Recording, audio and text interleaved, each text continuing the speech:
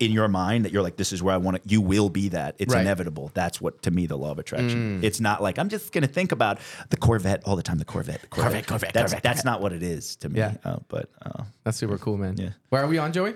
We're on. Yay! So we have this little cool music here that we started. Look how big my legs look on camera. Oh my God. If I don't stand up straight, I look like I'm 19 feet tall. I mean, you are pretty close. Yeah. I mean, your hair and the shoes you wear, that definitely adds some flavor to you. I was this morning, I was praying that I would look as good as you guys. I was on my knees so long that now they look like this. Shut up. This is what happened. Dude, I'm leaving the house and I'm like, what, bro, for this podcast. What shade of black is Joel going to wear?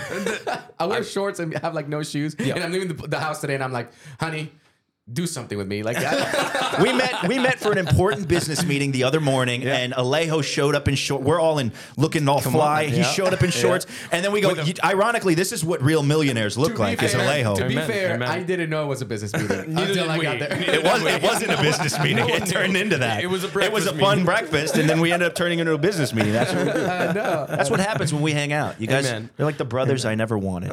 We're great, right? You guys are awesome, man.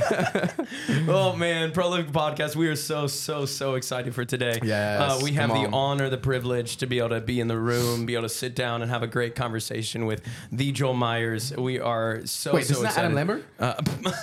I was waiting for something. I mean, the Prolific Podcast means that you guys have a lot of Christ-based listeners, right? People that love 100%. JC like us. And so I feel like everybody's going to be like, is that Colton Dixon? Dude, I was going to make a Colton joke, but I saved you the time, bro. I was already, I was ready to rock and roll. This is not Colton Dixon, no. everyone. We get confused for each other on social media often. People will tag. Oh, yeah. People will tag the wrong people.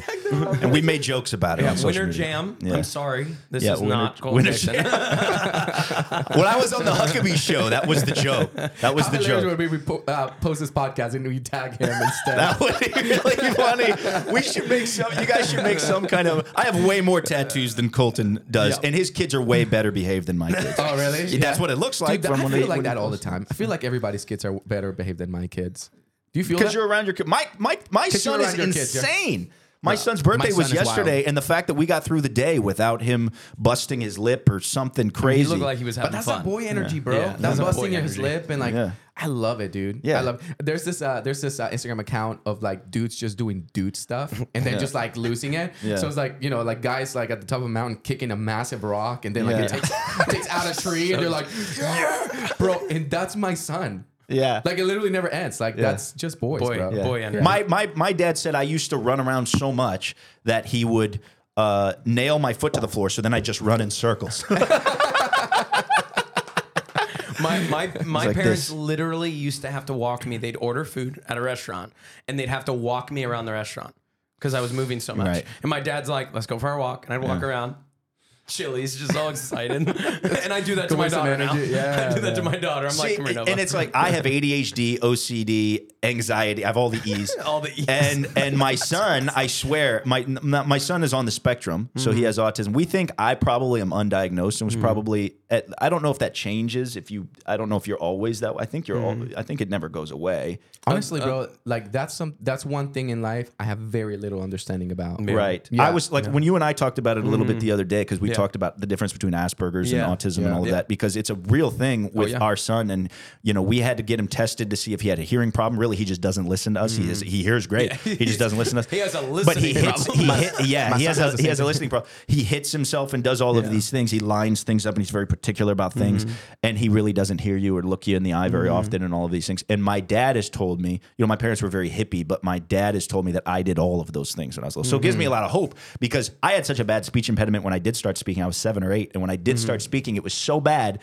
I was like, we're gonna go drive in a cow, and my dad's like, you're gonna drive in a cow? Like, what are you talking about?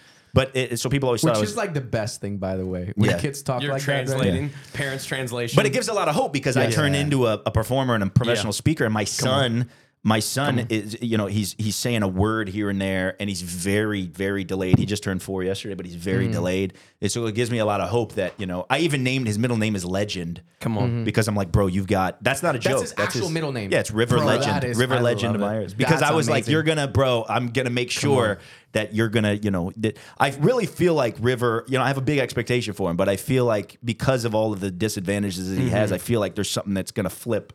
Well, I was listening to Jordan Peterson recently, and by the way, love the guy. I'm sure you probably listen to him a lot too. And he was talking about how like autism in at a basic level is really just a heightened interest in things instead of people, right?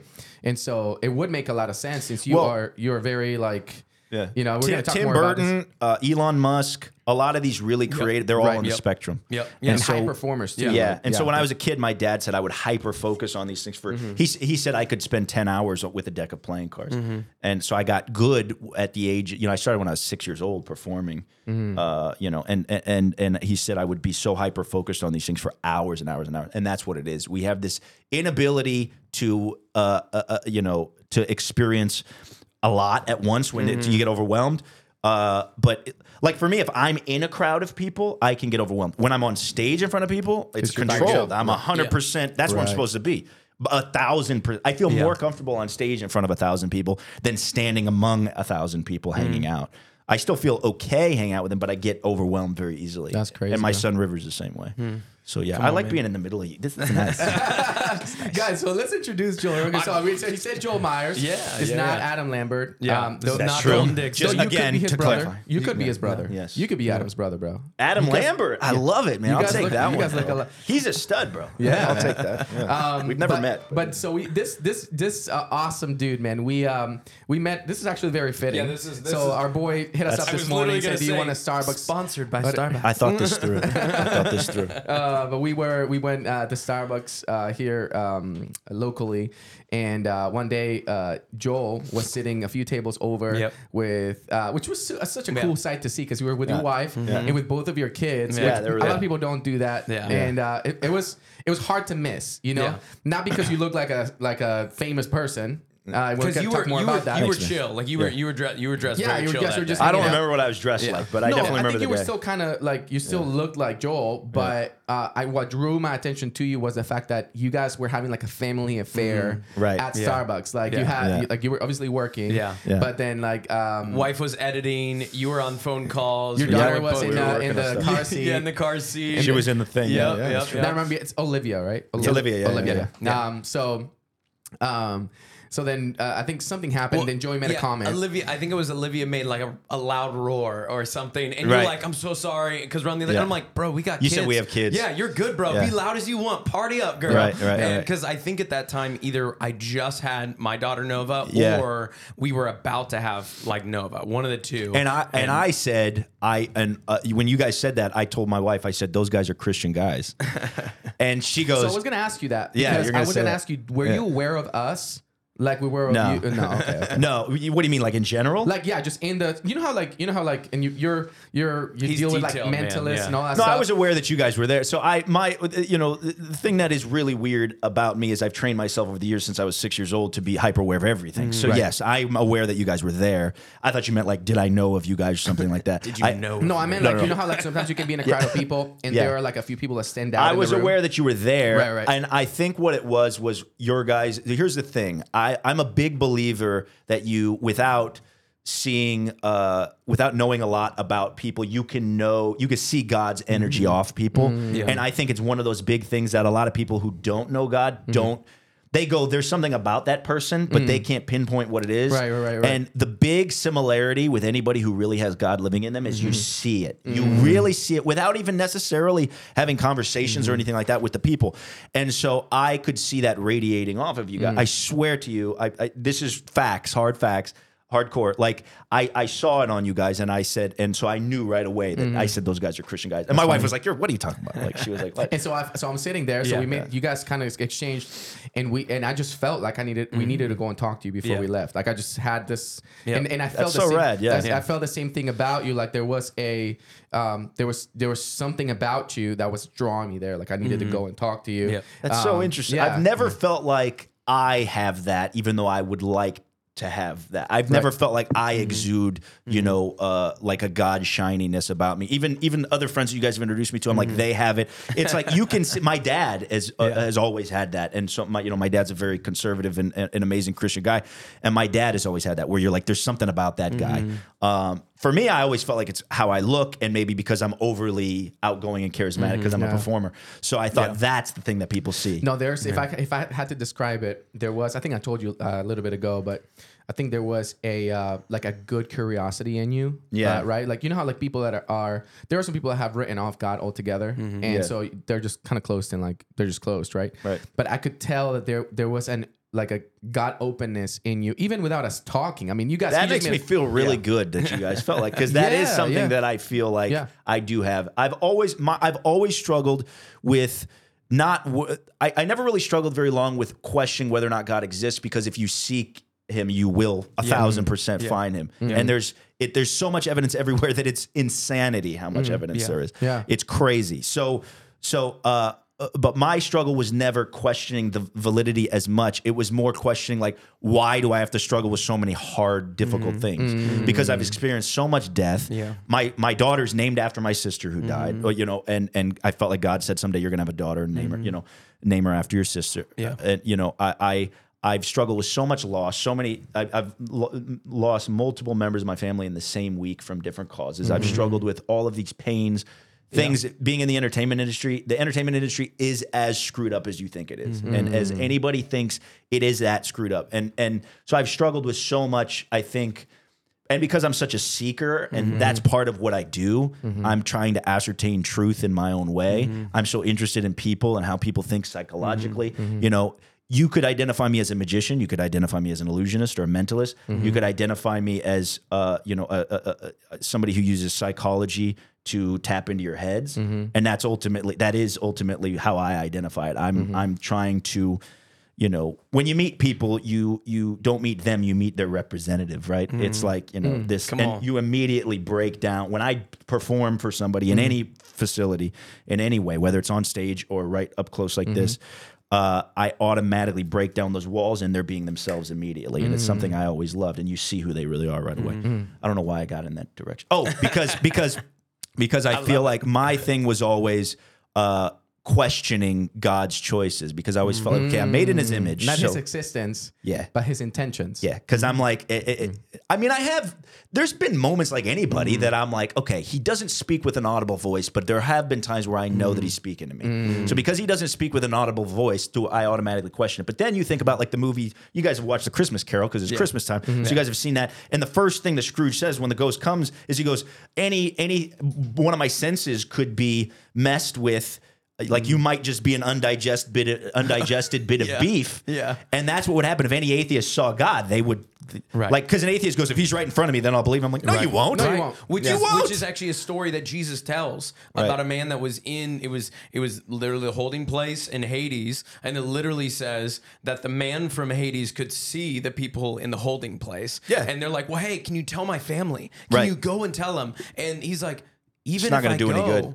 You wouldn't, if they're not believing the living, they will not believe the dead. Yeah. And so it's crazy the pictures that we have that no matter, sometimes there's no convincing, I believe there's no convincing anyone. Like I believe there literally truly is a moment that has to take place that is a revelation. Like that is the only way that someone can truly like your eyes are open. Like the you have to be seeking though. You have to be constantly seeking. The one thing that I do have in my corner for some reason is because I love psychology, I love people, I love how the brain works, and that's a big reason why I do what I do. I'm also a performer, so it leaned into, I love acting, I love music, I love every type of performing, but magic and mentalism and this kind of performance art I've been able to do it because I love how people think. I love the psychology of it. And the fact is I've always been seeking truths. And magic and performing magic has been a great way for me to ascertain these truths and meeting people and realizing how easy it is to be deceived. It's the easiest thing in the world. Bro, and the fact that people think you can't deceive me is the biggest benefit that I have. Wow. It's the biggest thing because I go, you're deceived every day. You don't know that car you bought is a lemon at the dealership. You don't know that, they actually, this one, the phone company is charging an extra $2 a month because of this one little thing that they snuck in. You're deceived every day. Yeah. The biggest lie that you're believing is the fact that it's that you can't be deceived. Wow. Okay, so just real quick, I want to ask more about that. It's gnarly. Pause. No, man, it's gnarly. No. What I love is number one, we're truly getting into it. But number two, he's touched base on who he is. So this is a man. If you don't know who Joel is, you need to go check him out. His social media and everything that Our he is. introduction probably can't say enough about like just how successful he is. And what the Lord's allowed him to be part of. And you may have seen him on a cruise. You never know. You may have seen him at a college. You never know. You may have seen him on TV and all this stuff. And so we met at Starbucks, had a great connection. We started a conversation, talked through a bunch of different things. And then we just ended up hanging out a few times and a couple different moments, right? Well, we found out at that Starbucks that he has a tattoo that says almost famous, but he is actually famous. Yeah, he is actually famous. So he's been on all these TV shows. We're going to list him here on the podcast. But something that we really enjoyed about I really enjoyed about, and I told you this off camera, just how down to earth you were and how just open to conversation you were. And I think I think the door was just open, as I said, like openness to God. That door was open for us to have like a real life conversation. A lot of times you can meet somebody, of the success that you have, of the let's say status or just what level or class or whatever, and then not have the ability to have conversations that pertain to every human being, right? Yep. And something that was really, really cool about that meeting, something else I felt like when we were meeting is that I felt the Holy Spirit really telling me to open the door to talk about Christ and talk about God with you. Not that I thought that you didn't have him, but just that was part of that day's agenda, right? For us to talk. And so it ended up becoming like, yeah.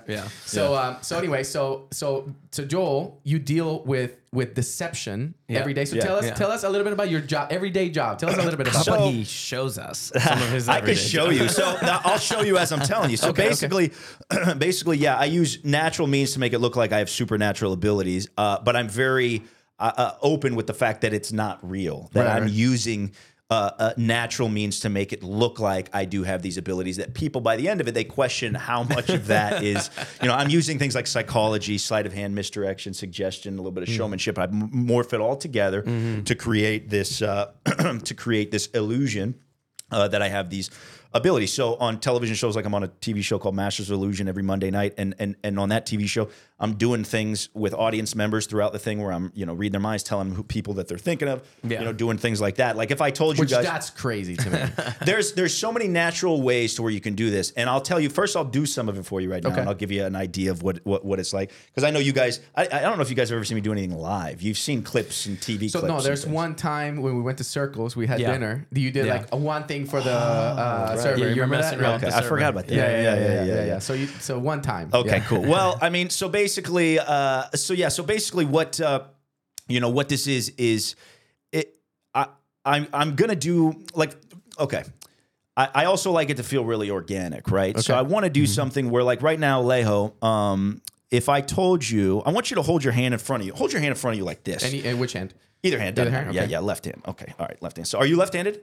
No, I'm right-handed. Right-handed, okay. So left-handed. So imagine that in your hand there, in your fingers, is a deck of playing cards, okay? Okay. So it's an invisible deck. So we'll start with literally nothing. We're just going to use, your mind and see how we can go with this. So imagine that in the deck of playing cards. My brain, dude. I know. There's 52 cards in the deck of cards, right? Out of those 52 cards, there's red cards, black cards.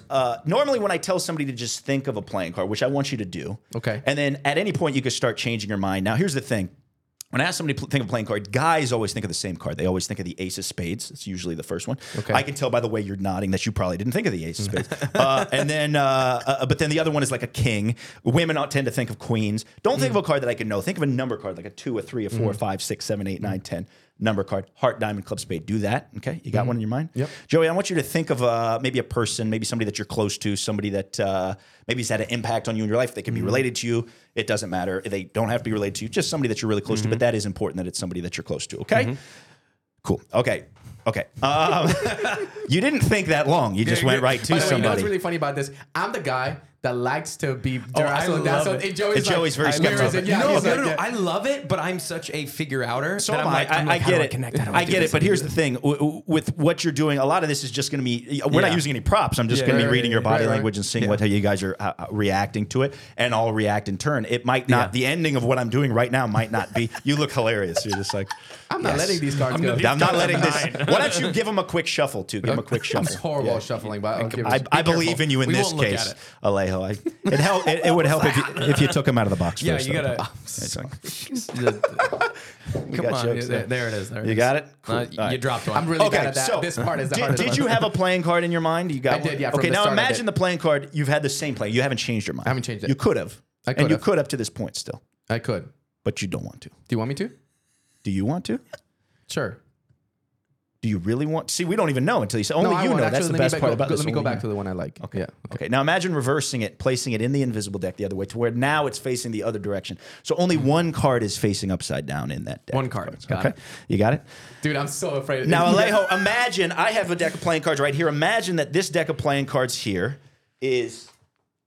Imagine that is the deck of playing cards that was in your mind. My heart's literally racing right now. And now, Alejo, if this works, then what should happen is whatever card that you were thinking of, which you still haven't said it out loud, but imagine that the playing card that you're thinking of is the playing card that is reversed in that deck that I set up before I even got in here. That'd be insane. And you're thinking about somebody you're close to, right? Somebody. That's all we know. Yeah. Okay. And you thought about them right away. Yeah.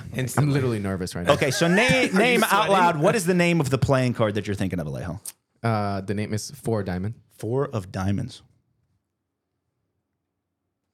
We'll change that. Check this out.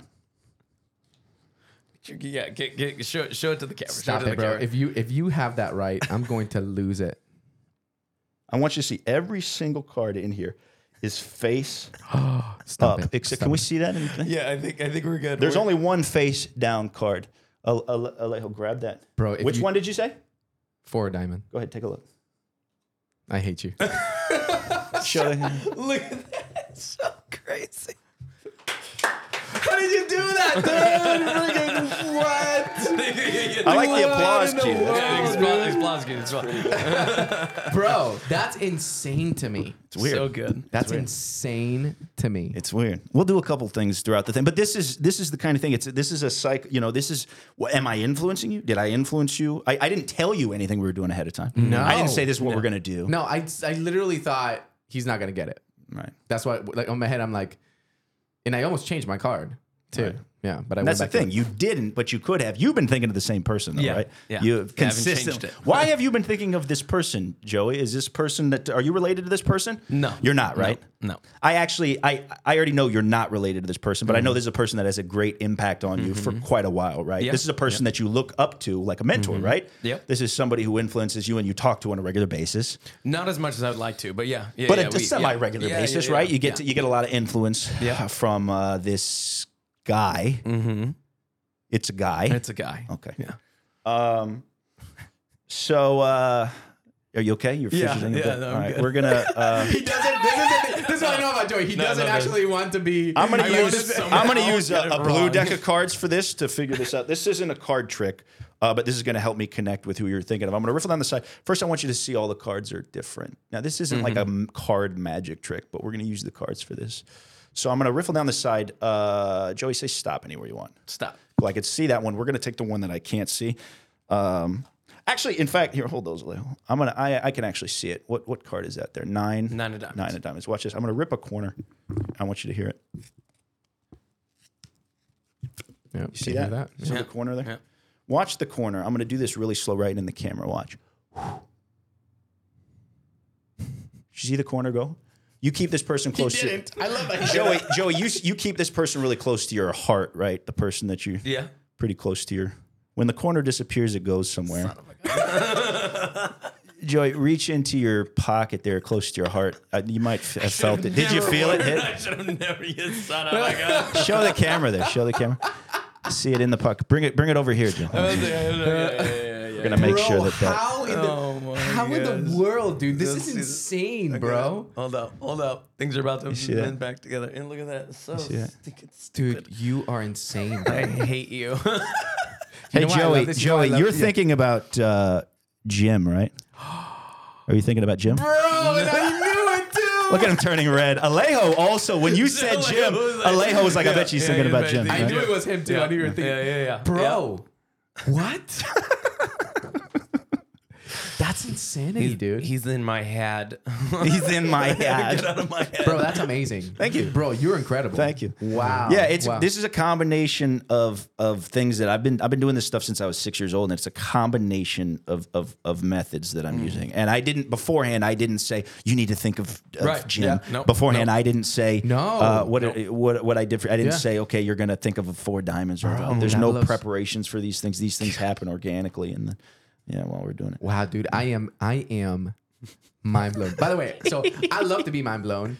Oh, I love it too. But no, I know he loves it too, but I just love it because he's always trying to. He's probably looking at your hands, trying to figure. Like I'm looking at your hands, but I'm not like, let me find this guy out, kind of thing. Which a lot of people are. Right. But I enjoy it because I love. He's so good at it. That's what I love. That's Bro, what I love about Thank him you. more than anything. Is he's just so good at it, and It's so there. I think that everybody has gifts, and you got to find what your gift is. And I do think that we all have these abilities. I really feel like I always have been a performer, and I've always loved performing. And so I have always felt like I could do pretty much anything. Like I love. Movies. I love music. There's so many bands and there's so many films, and I love television. I love directing. There's so many aspects of being able to express yourself, because we're all just artists right now. What we're creating, this is something that wasn't here before. We're creating this podcast that wasn't here before, and talking about things we didn't know what we were going to talk about. Even when I do something like that for you guys, I've done this stuff before, but it's different every time because it's different people. The reactions are different. Even when I do something for somebody like Al Pacino or Jennifer Lopez or Brad Pitt or whoever, a famous person, they react the exact same. It's the exact same kind of feel with these things. And the interest ends up, some people are more like they let the magic wash over them, like Alejo, and then some people are more like Joey, who's like, I really want to analyze and see, what is behind the curtain here and see what this could possibly be. I'm more like that. I love the skill. I love the talent, because again, it's not something that is you didn't just happen onto it. Like that's what I love more than anything. Also, sometimes Joey, something that you might be fascinated by. I performed this event in LA for this writers event, and it was like at the Oscars. And the method for what I did in that, I feel like was cooler than the trick. There are some times where the method is cooler, and sometimes where the effect is cooler. And so that's something I really love. Also about what I do is it's so fascinating because sometimes the methods are cooler than the effects, and sometimes the effects. And you're amusing yourself. Sometimes. Have you ever just genuinely laughed because you did something that was in your eyes so simple, but this person lost their marbles? No. I never laugh at somebody not after. Not like after. Like you're stupid. You're funny how you think we're idiots.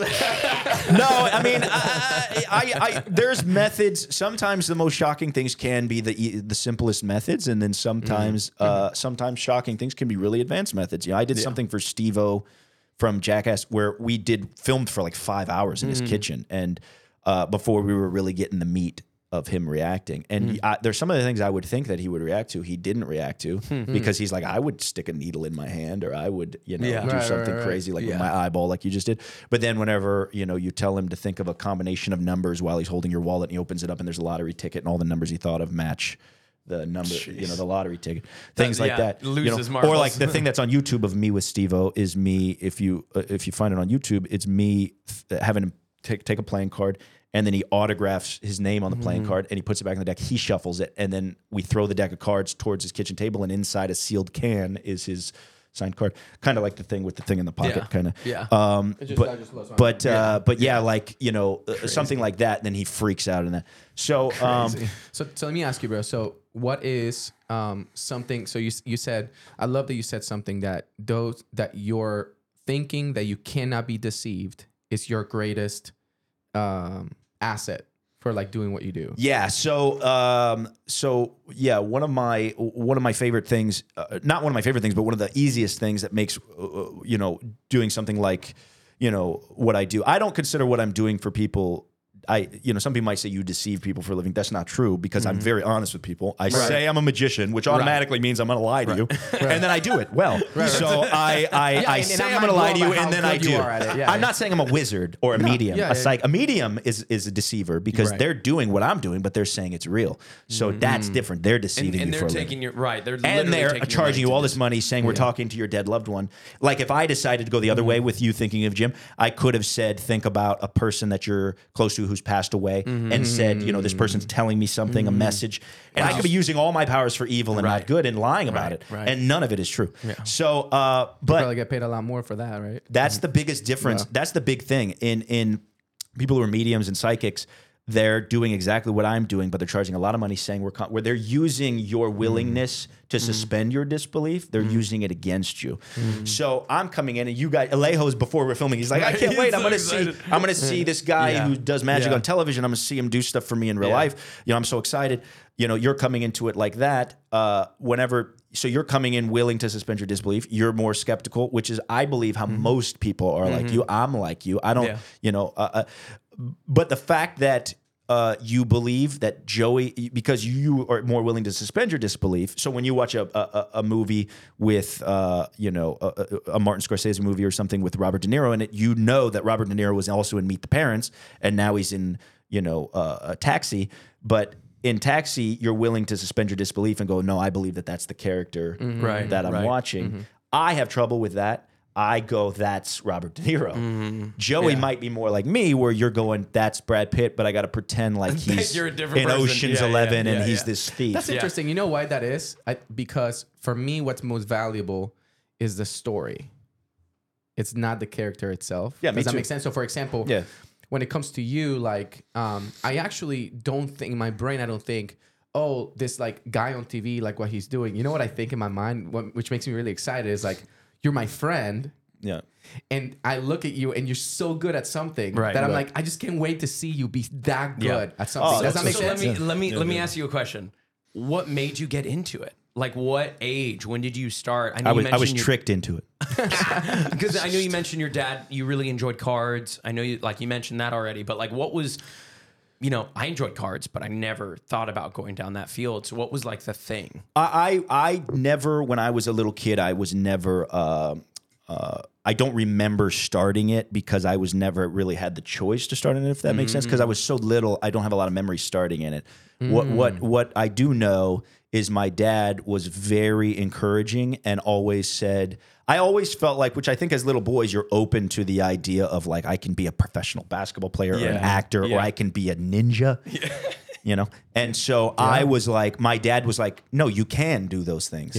So my dad was very much encouraging to where I was like, oh, I can do any of those. That's so powerful. So if I was like, I want to be a pirate, he would be like, there's probably a way to be a pirate. I feel like your transition to pirate is not very far. It's not very far. I'm a peg leg away.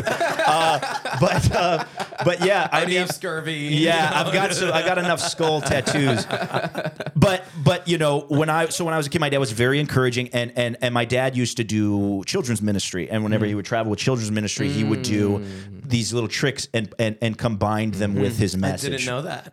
Yeah, so he also was a ventriloquist, and he had a really high end dummy that a guy made him that ended up being a famous puppet designer that we didn't know at the time. But he gifted my dad this for his ministry.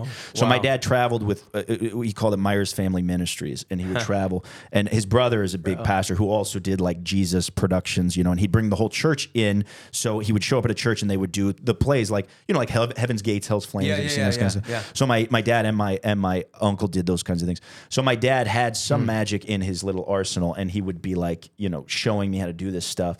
But my dad would be very encouraging because he would be like, with anything, if you practice a lot at it and you really dedicate yourself to it, you could do it. So then what was crazy was we would travel everywhere because my dad was got out of ministry, started doing traveling sales, and he would do wholesale sales to retailers. And so we would travel around to the most touristy areas. And when I was a kid, I thought, to perform, you just get up. If I saw a platform, I'd go, that's a stage, and I'd get up and perform. You just get started, so when I was 8 and 9, I would put a boombox out and do street performing. And I didn't know at the time that's what I was doing. So I would be in Times Square. My dad would leave me in Times Square at 8 years old. He would leave me in Times Square. Dude, that's amazing. Because 90s, right? What's that? 90s, right? It was the 90s. Come on, that's why. So my dad would leave me in the early 90s. Have you seen August Rush? before? Oh, yeah. So it's like the magician version of that. Yeah, so he would leave me, and I would be in Santa Monica Boulevard. I would be in Key West, Florida. The first time he realized he could leave me, though, was whenever he lost me in Times Square, and then he saw a crowd around somebody, and it was me with a deck of playing cards, and it was like a touristy deck I stole from a store. I stole it, and I walked out. I was like 7, and I was doing magic for people, and I had a crowd. I had 30 people around me. I don't remember this, but my dad said that's how he found me, and so I was. Don't remember that. No, I don't remember a lot of these things. Like I remember little flashes of it, but then my dad started, because my dad was always a hustler businessman. Yeah. That's why I have this tattoo that says hustle, because my dad was always like a hustler. He made stuff happen out of nothing, kind of thing. And so my dad would encourage me everywhere we'd go and tell the hotels, my son could perform in your lobby, and we'd get a free week stay and things like that. Wow. So then my dad started going, well, we can make money doing this. He can make. So he would make sure I made money, but wait a minute. Yeah. So then I would do corporate things as a kid, and the novelty was always, I was 10, 11 years old, and I'd be like, my hair slicked back, put my brother in boxes and cutting him in half. And my dad would be very encouraging. And I practiced religiously. I would practice for 10 hours a day at stuff like playing cards. Wow. And my dad would say, whenever I would take a deck of playing cards and do these moves and these things with the cards, my dad would say, these are all things that like chess or basketball or any of these things, he'd be like, you have to be the best at it if you really want to stand out. So it wasn't just magic. I was good at every sport. I'm not bragging. It was because I never, ever, my dad, if I said I was bored, I would get in trouble. Bro, so he would send me in my room with the playing cards and go play with them until you're not bored anymore. Like it wasn't like in trouble, like stupid. He would be like, "You're never going to be bored, right?" Ever. Like what you have. So I was always doing everything. So I played competitive every sport. I played every instrument. I did singing. I did gymnastics. I did ballet. I'm not joking. Yeah, things that like you did ballet. Like I was like, my dad was like, "Try it." He's like, "You're going to try everything and figure out what you love." So now. Praise God, I'm good. It's awesome that I'm good at it, a lot of things. Yeah. Like we were ice skating with my 10-year-old, and he was like, "What are you doing?" I'm skating backwards. I played ice hockey for 5 years, so I'm skating backwards and hockey stopping and all this. And he's like, "What is this? Who are you?" He's like, "Yeah." He's like, well, "How come I can't do that?" And I'm like, "You got to do everything, bro." Were you homeschooled? Yeah, you were. So did you not know that? I did not know that. This is why we have a unique connection. But it's very... You were homeschooled too? Yeah. Oh, my whole life. Yeah. And they always say that people like us are not outgoing. Come on. And you're like one of the most outgoing people I know. You and I both. Yeah, you're very, very charismatic and personable. So funny. You guys were homeschooled. You're probably way more extroverted, way more outgoing than I am. And I feel like you're outgoing too. But not like you guys. Like you guys are... Well, I am. Do you feel like you have to put more effort into it? I do. I feel like I glean... Well, I have my days. Like there are some days where I just wake up with a spark in my... A little twinkle in my eye. You always have a twinkle in your eye. It's adorable. But there are days where I have to really, really try. Right. And I feel like to you guys, it just kind of comes natural to be like, to have charisma and be charming and all that stuff. Where some days I'm like, sometimes I'm just a butt. Like sometimes I'm just like, You're a butt? I call him a cat. There's some nice butts out there, though. I really do. I think it's like you and I do have something that we just genuinely enjoy connecting with people. Like we enjoy understanding people. Like you enjoy stories. You understand. Like, dude, the stories you've told about the people you've met and where you've been and the connectivity. Even you talking about that from New York. Like all like you That's a beautiful story, the details and the stories of who you are. Like, and maybe it does come from being. Oh yeah, absolutely. There's weird connections with a lot of that stuff. Like years down the line when I was about 14 and I'd been performing and knowing that this is what I was doing, because I've never not known what I was going to do. I've always been like, I'm going to be a performer and I'm going to do magic. So when I was 14, my mom, my sister both passed away from different causes. My mom was in a car. My sister was hit by a car, and my mom died a week later because she had been struggling with breast cancer for 2 years. So my sister died in the same week from different causes. And I remember whenever my sister got hit by the car, my mom was on her deathbed, and I remember thinking, well, God's not going to take my mom. My sister just died. And it was such a traumatic, horrific experience that all of that happened. But there were so many God people around us, and my dad always said, you give and take away, but my heart will choose to say, blessed be your name. And my dad would say these things that have impacted me to this day, to where there's only been two men I've ever seen like this in my life. My dad and one of our close friends who's this big movie producer who's, it's kind of ironic because we didn't know him because I was in the entertainment industry. We knew him independently of that. He just happens to be a director. He wrote for the TV show Home Improvement. Wow. And his name's Daryl Campbell, and he was a good friend of ours for many years. He still is a close friend, and he just lost his son about a year ago, and his son was a good friend of mine growing up. And I talked to him, and these guys, that's where you see God. Do you hear me? You see God in those kinds of moments because we have children, us three. If something happened to one of my kids at this point in my life, I'm not there yet, but I strive to be, and I want to be there with all that I am. And I'll pray to be at the point where I can say that no matter what happens in life, no matter what it is, what is it, the Mercy Me song, Even If, yes. Where it's like, even if, I don't remember the exact words, I was listening to it on the way over here, but it's even if, no matter what is thrown your way, you still put God first. You don't even have to understand it. And so when my mom, my sister died, and my dad said his motto, still, my dad's gone through a lot. I always joke around that my dad's like Job, because my dad's been through so much crap. And so even if, my dad went through this stuff, he's able to say, I'm grateful for the 7 years I had with Olivia, my sister. So I'm grateful. Could you imagine? How old is your son? I can't. 3. Yeah. 3 and yours 2. Yeah, turning 2 here. Could you imagine being like, I'm grateful for those 3 years? My son, we struggle with him hitting himself because he's on the spectrum and screaming in public place. Extremely embarrassing at times. And traumatic and scary, and then you can't. What are we going to do? We can't go out. We can't do anything. And I'm I don't like being at home all day long. Yeah. And so, but we struggle with taking them out and stuff. But it's like, I'm so grateful for this time that I've had up to this point. Can you have that level of conviction to where you can say, Yeah, those are the lyrics. Yeah. Yeah. It's easy to sing when there's nothing to bring me down, but what will I say when I'm held to the flame like I am right now? I know you're able, and I know you can save through the fire with your mighty hand. But even if you don't, my hope is you alone. They say it only takes a little faith to move a mountain. Well, good thing, a little faith is all I have right now.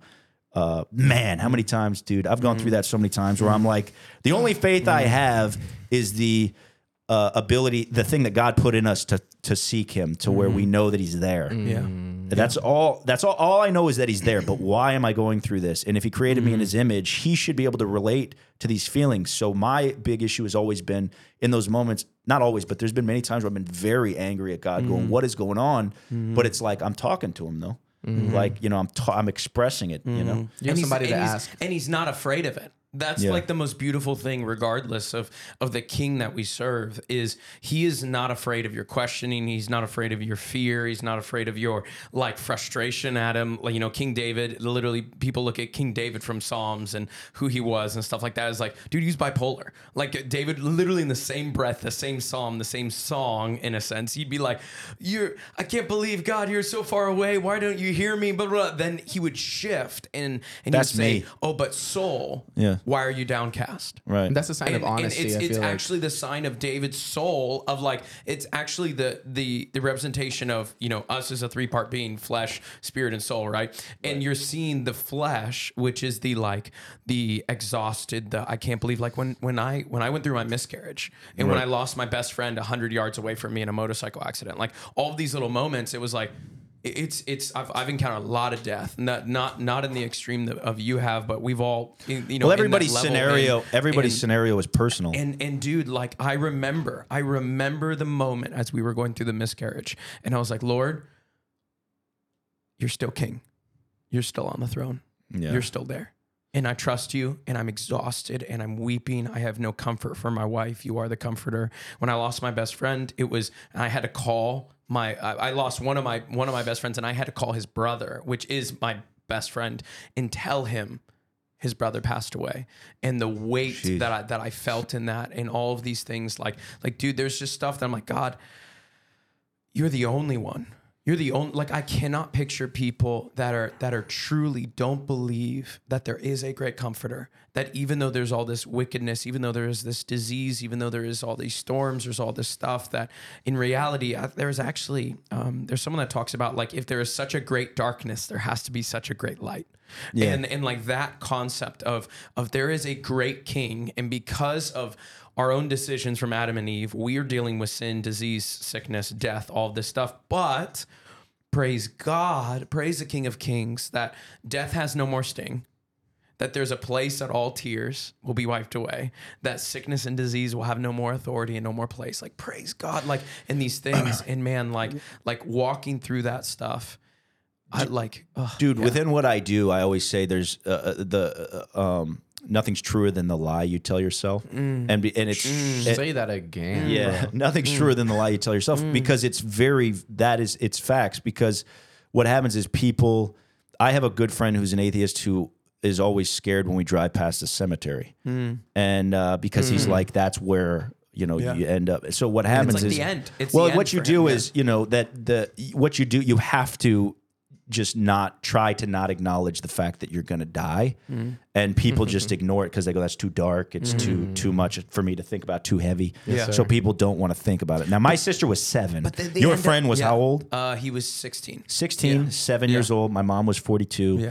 And then some people are 80 or 90. But either way, the only choice you have with that is to not just choose. I'm just not going to think about it at all because I'm scared of it and I don't know what's going to happen and all of this. So this is what people do. I think a lot of times they say they don't want to think about it. They choose to not think about it. And I'm like, how do you not at the very basic level, even if you don't ultimately care about yourself, what about the people around you, your kids or your spouse or the people around? Does it concern you in any way that our time is so limited? Come on, bro. So do you think that having an understanding that there is an end date, that you'll actually enjoy the journey more than trying to stop the end date? Say that again. So do you think because you have a realization that there is an end date to life, days are short, like days are short, days are numbered, we're withering grass, right? Like these things, right? Because you have that, do you feel like you actually can enjoy the journey? No, I think that some people, I think maybe that might be a gift that you have. I feel like I've always struggled. I think because I'm in the entertainment industry, so eyes are constantly on me. I constantly have to live up to an expectation of myself that I've created for myself for some stupid reason. Men already have the need to be seen and be recognized. And then I have this extreme expectation of myself that I'm like, I have to be on TV all the time. I have to be in front of people. I have to make a lot of money and all of these things because for whatever reason, you tell yourself these things and it's a constant struggle. So I've always dealt with, I have anxiety and OCD and ADHD and all of these things, but I also have dealt with levels of depression because, I think a big thing that you find and that I'm grateful for this aspect of it that I can share with other people because there's so many people who are not Christians who when they meet me and they find out, I know friends in the entertainment industry that hate Christians and they think and they want to be my best friend. Well, why? Why do you think they hate Christians? Well, because of how they've been, maybe they're gay and they, they're persecuted by the church because we make it about laws and things. And the Jesus of the real Jesus is not who the church has made him into. I think there's going to be an awakening. Jelly Roll said that on a podcast recently. Jelly Roll's a Christian. Alice Cooper is a Christian. Some of these people that were like, that's not the version of, I don't look or seem like my look on social media and online and everything is not the look of what people would think is a Christian. But that's, Jesus was not the man that churches have turned him into. I think that's why. I think Jesus came for the sinners, man. He came Jesus was talking about a prostitute when he said, he who has no sin casts the first stone. He was talking about a prostitute. Jesus was hanging in front of him. Mary Magdalene. Dude, these were not, people that like, Saul was not this guy, we make it like, you just said, who was it? David had, it was like bipolar. These are, the man after God's own heart was a mess. Yeah.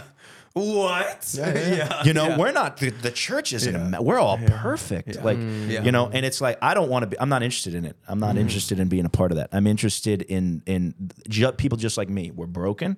I'm a mess. I've done every bad thing you can do. I've done it all, and in my life, I'm not proud of it, but I know that it's added to my story of who I'm supposed to be, the man I'm supposed to be. What kind of example am I going to be for my kids if I can't tell them any true life scenarios of this is what happens when you delve into that? This is you've got to experience these things. I think for me, I had to experience these things to find out it's not the way. Personally, well, and I think too, like because everybody's wrestle with God is different, right? So, for example, I haven't. You wrestle with God's intentions, with like the death of your sister and your mom, which, by the way, I want to read this verse to you because this verse gave me a lot of hope, and maybe you can send this to your friend, the director. But this is Isaiah 57, verses 1-2. It says, I read this one day and I was like, it was like a hidden, like I'd never seen this before. It says, good people pass away. The godly often die before their time, but no one seems to care or wonder why, right? obviously you've been wondering why for a long time. Right. No one seems to understand that God is protecting them from the evil to come. For those who follow godly paths will rest in peace when they die. I never read that before about like God's protection. That's a verse? That's a verse. Yeah, man. Yeah, Isaiah 57, 1-2. And it talks about, Surprised I haven't heard that more. That's pretty heavy, good. That's good words. Truth. Well, that's the hardest part. Like, imagine like God, like, I mean, like what I read there is like, well, like, what if God was protecting Olivia from things that were far harder to go through than death itself? You're right. Does that make sense? Yeah, I mean, we've thought about, you analyze those kinds of things, and that's what that's suggesting is all I'm saying. And here's what I find, because we're going to constantly search for, like, believe me, it was a huge thing in our hometown of Columbia, Missouri, this small town, whenever my sister died like that in such a traumatic way, and everybody heard about it, and it was such a traumatic thing. So everybody questioned and said things like, maybe he was protecting her, maybe because your mom was supposed to pass, that she wouldn't have been able to handle that. Now, so here's the realization I constantly come back to, because there's so many things that we won't know and won't figure out, and especially as seekers, I'm a mentalist and illusionist and a magician. I do these things that show that I'm constantly trying to find answers and try and dissect things and ask questions and figure out how people think and psychology and all of this. And the fact is just because we don't have the answers doesn't mean that God isn't sovereign, and it doesn't mean that God isn't in it all in some way. What if we gamble our whole eternal salvation on a question like, why are kids born with... Here's a big one. Stephen Fry. You know Stephen Fry? Very famous in England, and he's a great writer. Stephen Fry said... a guy asked him in an interview, what if you're wrong and you get there and God is there? And he goes, I'm going to be very upset. I'm going to say, bone cancer in children. What is the matter with you? How did you... And I'm like, dude, you're gambling your eternal salvation on a question that you might not even have to ask. What if we get in front of God and we just know the answer and we go, it's that simple, that I almost gambled my eternal salvation on this thing that made me angry, understandably so. Right. Could you imagine if our children were born with something like that? People are dealing with it. Right. People are. I know performers right now that their son has cancer and they're a young kid. Yep. Why? I don't know. Yeah. But are you going to gamble your eternal salvation on a question that might be that quick to answer? That God just gives you the realization this is what it is. Yeah. Let me ask you a question, bro, because that's been a big struggle with me, man, for so many years. Well, is like, it's how real. Can God allow that? It's because we're seeing it as a time blip. We're seeing that these, let's just call it 90 years that we have is all we have. And so when we see it in such a specific time frame, some people will gamble eternity because they don't think eternity is like... Do you, like the thought process? Like we just had someone on our podcast. Like it's not even a thought that like there's actually something bigger than what's happening. Most of the time, no, we live in a world where everything ends. An eternal world is non-existent. And like with my eyes, right? Like you in reality play the game with what I see with my eyes, right? And so in reality, what are the things? Well, I'm using what you can't see. Correct. And so what are the things that the enemy, the devil, is messing with us that we don't see? Number one. Number two, what are the things that God, it's not that he's hiding, but maybe he's in plain sight, but we just don't acknowledge that he's there right now. Right. Like how many moments, like again, you're doing the tricks right in front of us, and yet we just don't see. Because I'm using elements that you can't see against you. I'm using the things that are in your... Yeah. Like or for us, right? They're in reality, right? Like you're doing something for me, but I just don't acknowledge that you're doing something for me, Yeah. And so it's like I have to, for example, I'll give you an example of an element that I use for my son that I hide from him.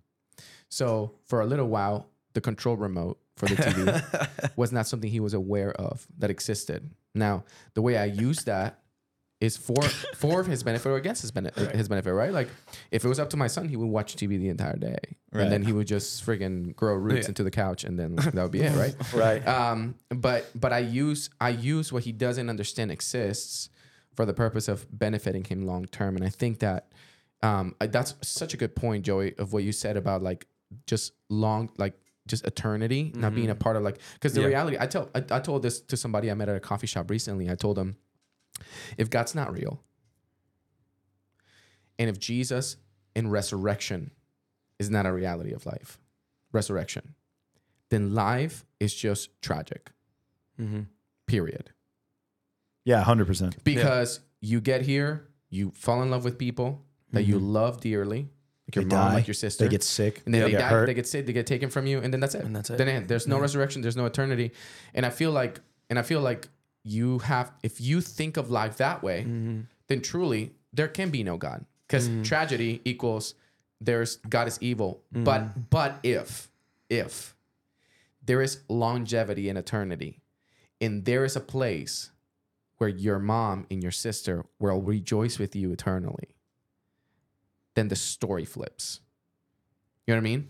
And it's just adding eternity and God to it. You know what I mean? Like it. Right. So that's what changes the whole thing. Is like, you know, you can probably, I bet some of the tricks that you do, you probably start working on me 2 hours early. Right. An hour early, you're already suggesting things. Right. But I'm only aware of the trick because I'm right here. I can only see the mic. You know what I mean? Yeah. And then the moment that I get away, I'm gonna be able to see a lot of the stuff that's going on. Right. So I wanted to ask you, bro. I'm just so inspired by your father.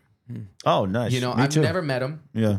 But just the way you describe him, it's just like it's just a man I definitely want to meet. Yeah. And our friend Tim Turpining's met him. Oh, really? Yeah. Tim's I'm met so jealous. Yeah, he met him one time. Yeah. My dad is a very unique cat, and he was Apple doesn't fall from the tree. My dad was in this little 1-bedroom apartment in Elizabeth, New Jersey, where he was born and, you know, raised and pretty poor. But my dad kind of came about everything himself, where he was like, oh, I can do this, or I can try that, or I can go in this direction, and whatever I want to do. He was always inspired by people, loved people. His mom was a real Christian woman who he took care of when he was 7 years old until she died when he was 7, and he would change her bedpan, you know, and the whole thing when he was a little boy. And so my mom was a very strong Christian woman, and so my mom was, but my grandmother, my dad's mom.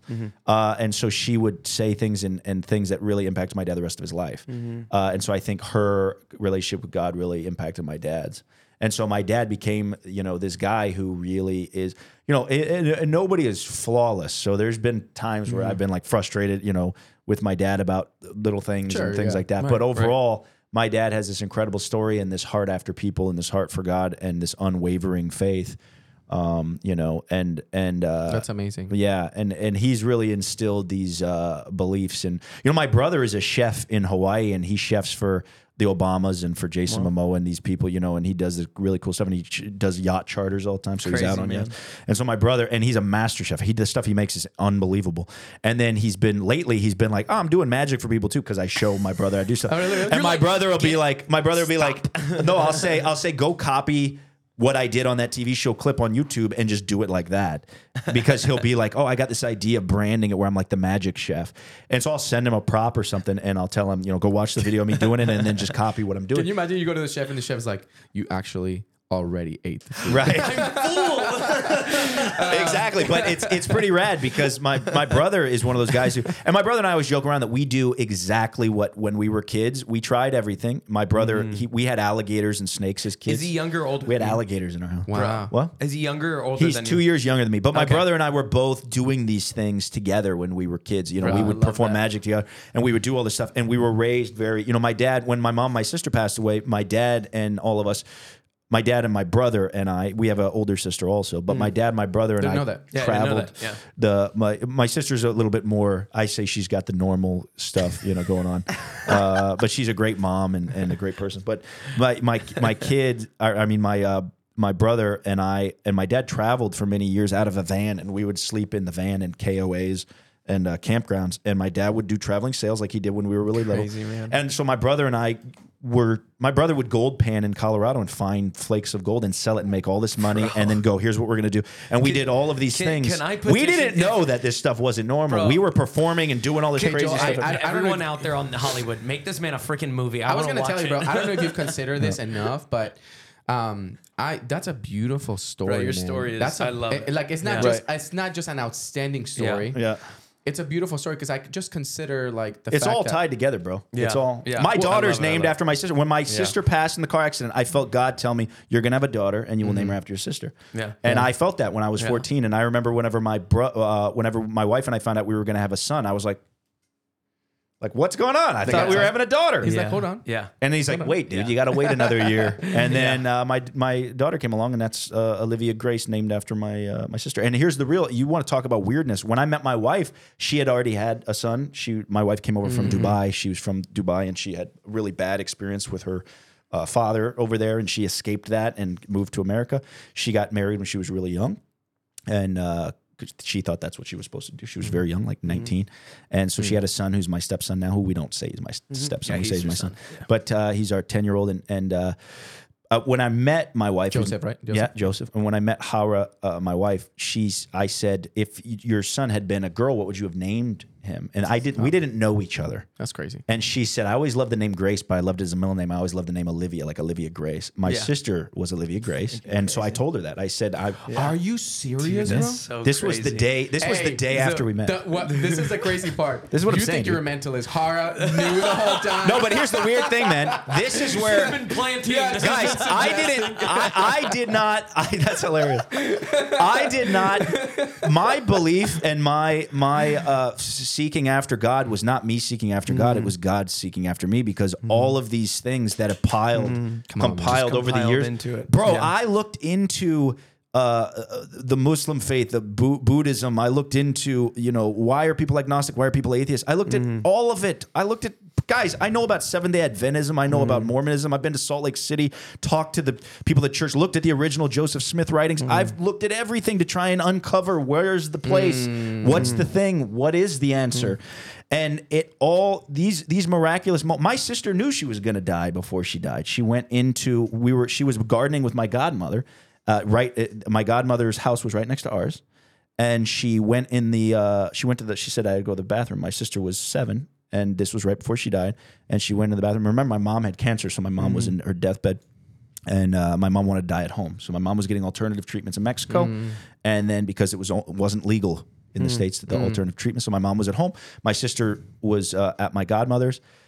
And my godmother's like, she's taking a long time. So she went in. As my sister was coming out, my godmother met up with her and said, where were you? And my sister was 7. And she goes, I think I fell asleep. And she goes, and I think I had a dream. And I dreamed I was waiting in heaven with God, and I had a real lammy. My little sister had a lamb skin that she would always sleep with. It was like a real lamb skin that ever since she was a baby we'd put in the crib, and she had it. She carried it everywhere. She said it was a real lammy, and I was waiting with Jesus, and he said, Mommy's coming. We're waiting for Mom. Bro, 3 days later, my sister died, and when my sister died, my godmother had told me this, so it wasn't like she made it up. My godmother told me, Olivia had this weird thing happen a few days before my sister passed. Wow. I was like, that's weird. 3 days later, when Olivia passed, and she was brain dead right when she was hit. So she was swollen and she was in the hospital. And there were hundreds of people from our church all there. It was a big deal. And my godmother went in and held her hand. My godmother's very close to my sister, like a daughter. My godmother couldn't have kids. And so she's like, and we call her godmother because we didn't know what else to call her. Not because, so we wanted her to be close. We called her godmother. So she was holding her hand, and she told my dad, and she said, tell him what we talked about. And we told my dad the story about what happened and that this was going to happen. And it was, So like these things, my mom didn't know. Nobody told my mom because we thought she was going to hyperventilate. My mom was in critical condition. We didn't say my sister, this is what happened to Olivia. But my mom was in the room, and she said, Olivia's here. And my mom didn't know Olivia was in a hospital room, in the same hospital as my mom on my mom's deathbed. Because at that point, they said, we need to bring her to the hospital. She was at the house. Said, we need to bring her to the hospital. And then my mom, on camera, because my dad would keep a camera on her like this to just capture anything she would say. I only watched these videos once. But my mom said, Olivia's in here. In one of the clips, as you watch it, and she goes, oh, you can't see her, can you? And my mom didn't know Olivia was dead at that point. I mean, there are things, man. If you need to clip him, bro, keep going. Keep going. I know we're past. Keep talking though. Yeah. Sure. Wow, bro, that is unreal. I haven't heard that part of the story. Yeah. Well, there's a lot of this stuff. It all ties together in these things that just this has all been validation of. That's what I'm saying about like. I've tried to run from God, I think, at times, but what happens is God will always come after you, and it's how much are you going to stifle him and push him down.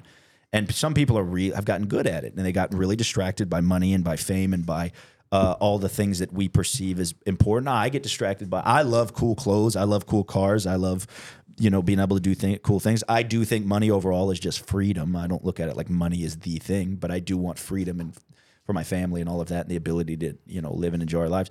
But I definitely get distracted by those are cool glasses, those are cool shiny. shoes. Yeah, the shiny things. I call it the but shiny. I know that it's superficial and it's stupid and it doesn't matter. It's just something that honestly, it makes me happy.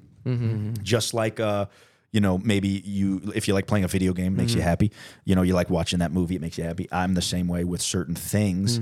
But overall, I could lose any of those things. I don't care. I could lose, my house. I don't care. I could lose any of that stuff. And ultimately, I want to be able to say that about my family. That ultimately, my family comes, is up at the top of the list. And it's really hard not to say my family comes before God. But in all honesty, it feels like my family comes before God, and my journey and my desire is for ultimately me to be able to say the same thing that my dad and our friend have said when they've lost their own children, and said thank you for that time I had with them, and I can't wait to see him again and this kind of thing. Yeah. And I believe it comes from the foundation, because Jesus tells a parable about the foundation. If you build your house on the sand, right, and it says that when the storms come, when the rain comes, when it's the inevitable, wind comes, it will. it will. Yeah. And like that alone, like that foundation moment. I used to teach a message when I was a youth pastor, and when I used to teach young adult stuff too. I used to use a representation of like toothpaste. Like there's toothpaste was built for squeeze. Right. Yeah. And like our lives are going to have a squeeze on it. And the question is, when there is the pressure, when the squeeze comes, when the pressure comes, what comes out of you? And there's a moment when I look back, again, I'll use my miscarriage, right? When I look back on that with my wife, and I look back at it, and before I'd regret things, and I'd feel guilty, and I would be like, man, I could have done so much better. Or like, man, like Lord, like where was I missing things? Did I do something wrong to deserve this? Like all these different things, right?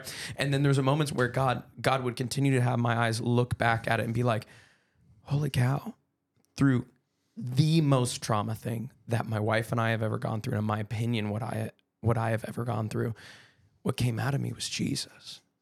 Right. That's the only thing that came out of me. And now, did it mean that I didn't weep? Does it mean that I didn't go for runs and work out and drives in just losing my marbles and frustrated and pissed off at God?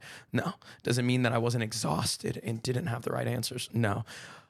What I knew, that after everything, after like just boiled over, whatever it was, I'd always come back to, God, you're still there.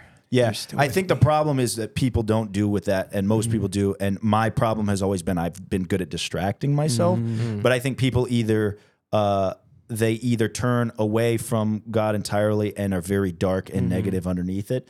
Yeah. And even whenever I've been on stage, or even around you guys or around anybody in general, and I might look all put together, a lot of times that's an act that people are putting on. And really, Jim Carrey's one of the darkest people I've ever heard of. And really? Oh yeah. And he comes out as being this very like outgoing and charismatic and like happy. He's a comedian. A lot of times the comedians are the darkest people because you have to shut God out in these moments when you're going through a miscarriage, when you're going through the loss of a friend or a family member, when you're going through the real darkness that is inevitable. It's inevitable. It's going to happen. We live in a broken place. So that's going to happen. So whenever that happens, either you have to shut God out completely and live in the darkness.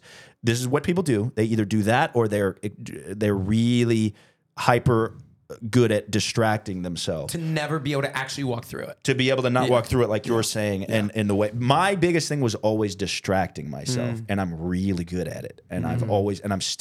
Well, you do it for a living, right? Yeah, but even...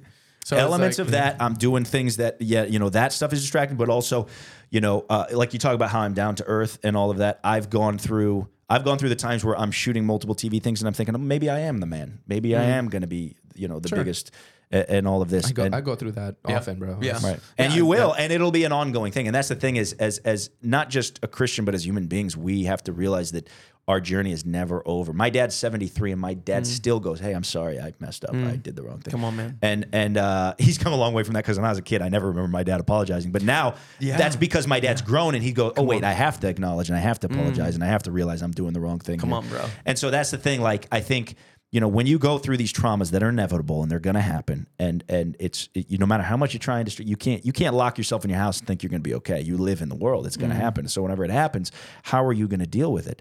And atheists and people who choose to completely turn God out, they live in the darkness and think, they either distract themselves or they just, I think the biggest thing is distracting yourself. And all the celebrities that I've seen and that I've met in real life, and like one of my best buddies who we've done a lot of TV together, and he's a great illusionist. He does big grand illusions and tours. He's all over the world right now on a world tour.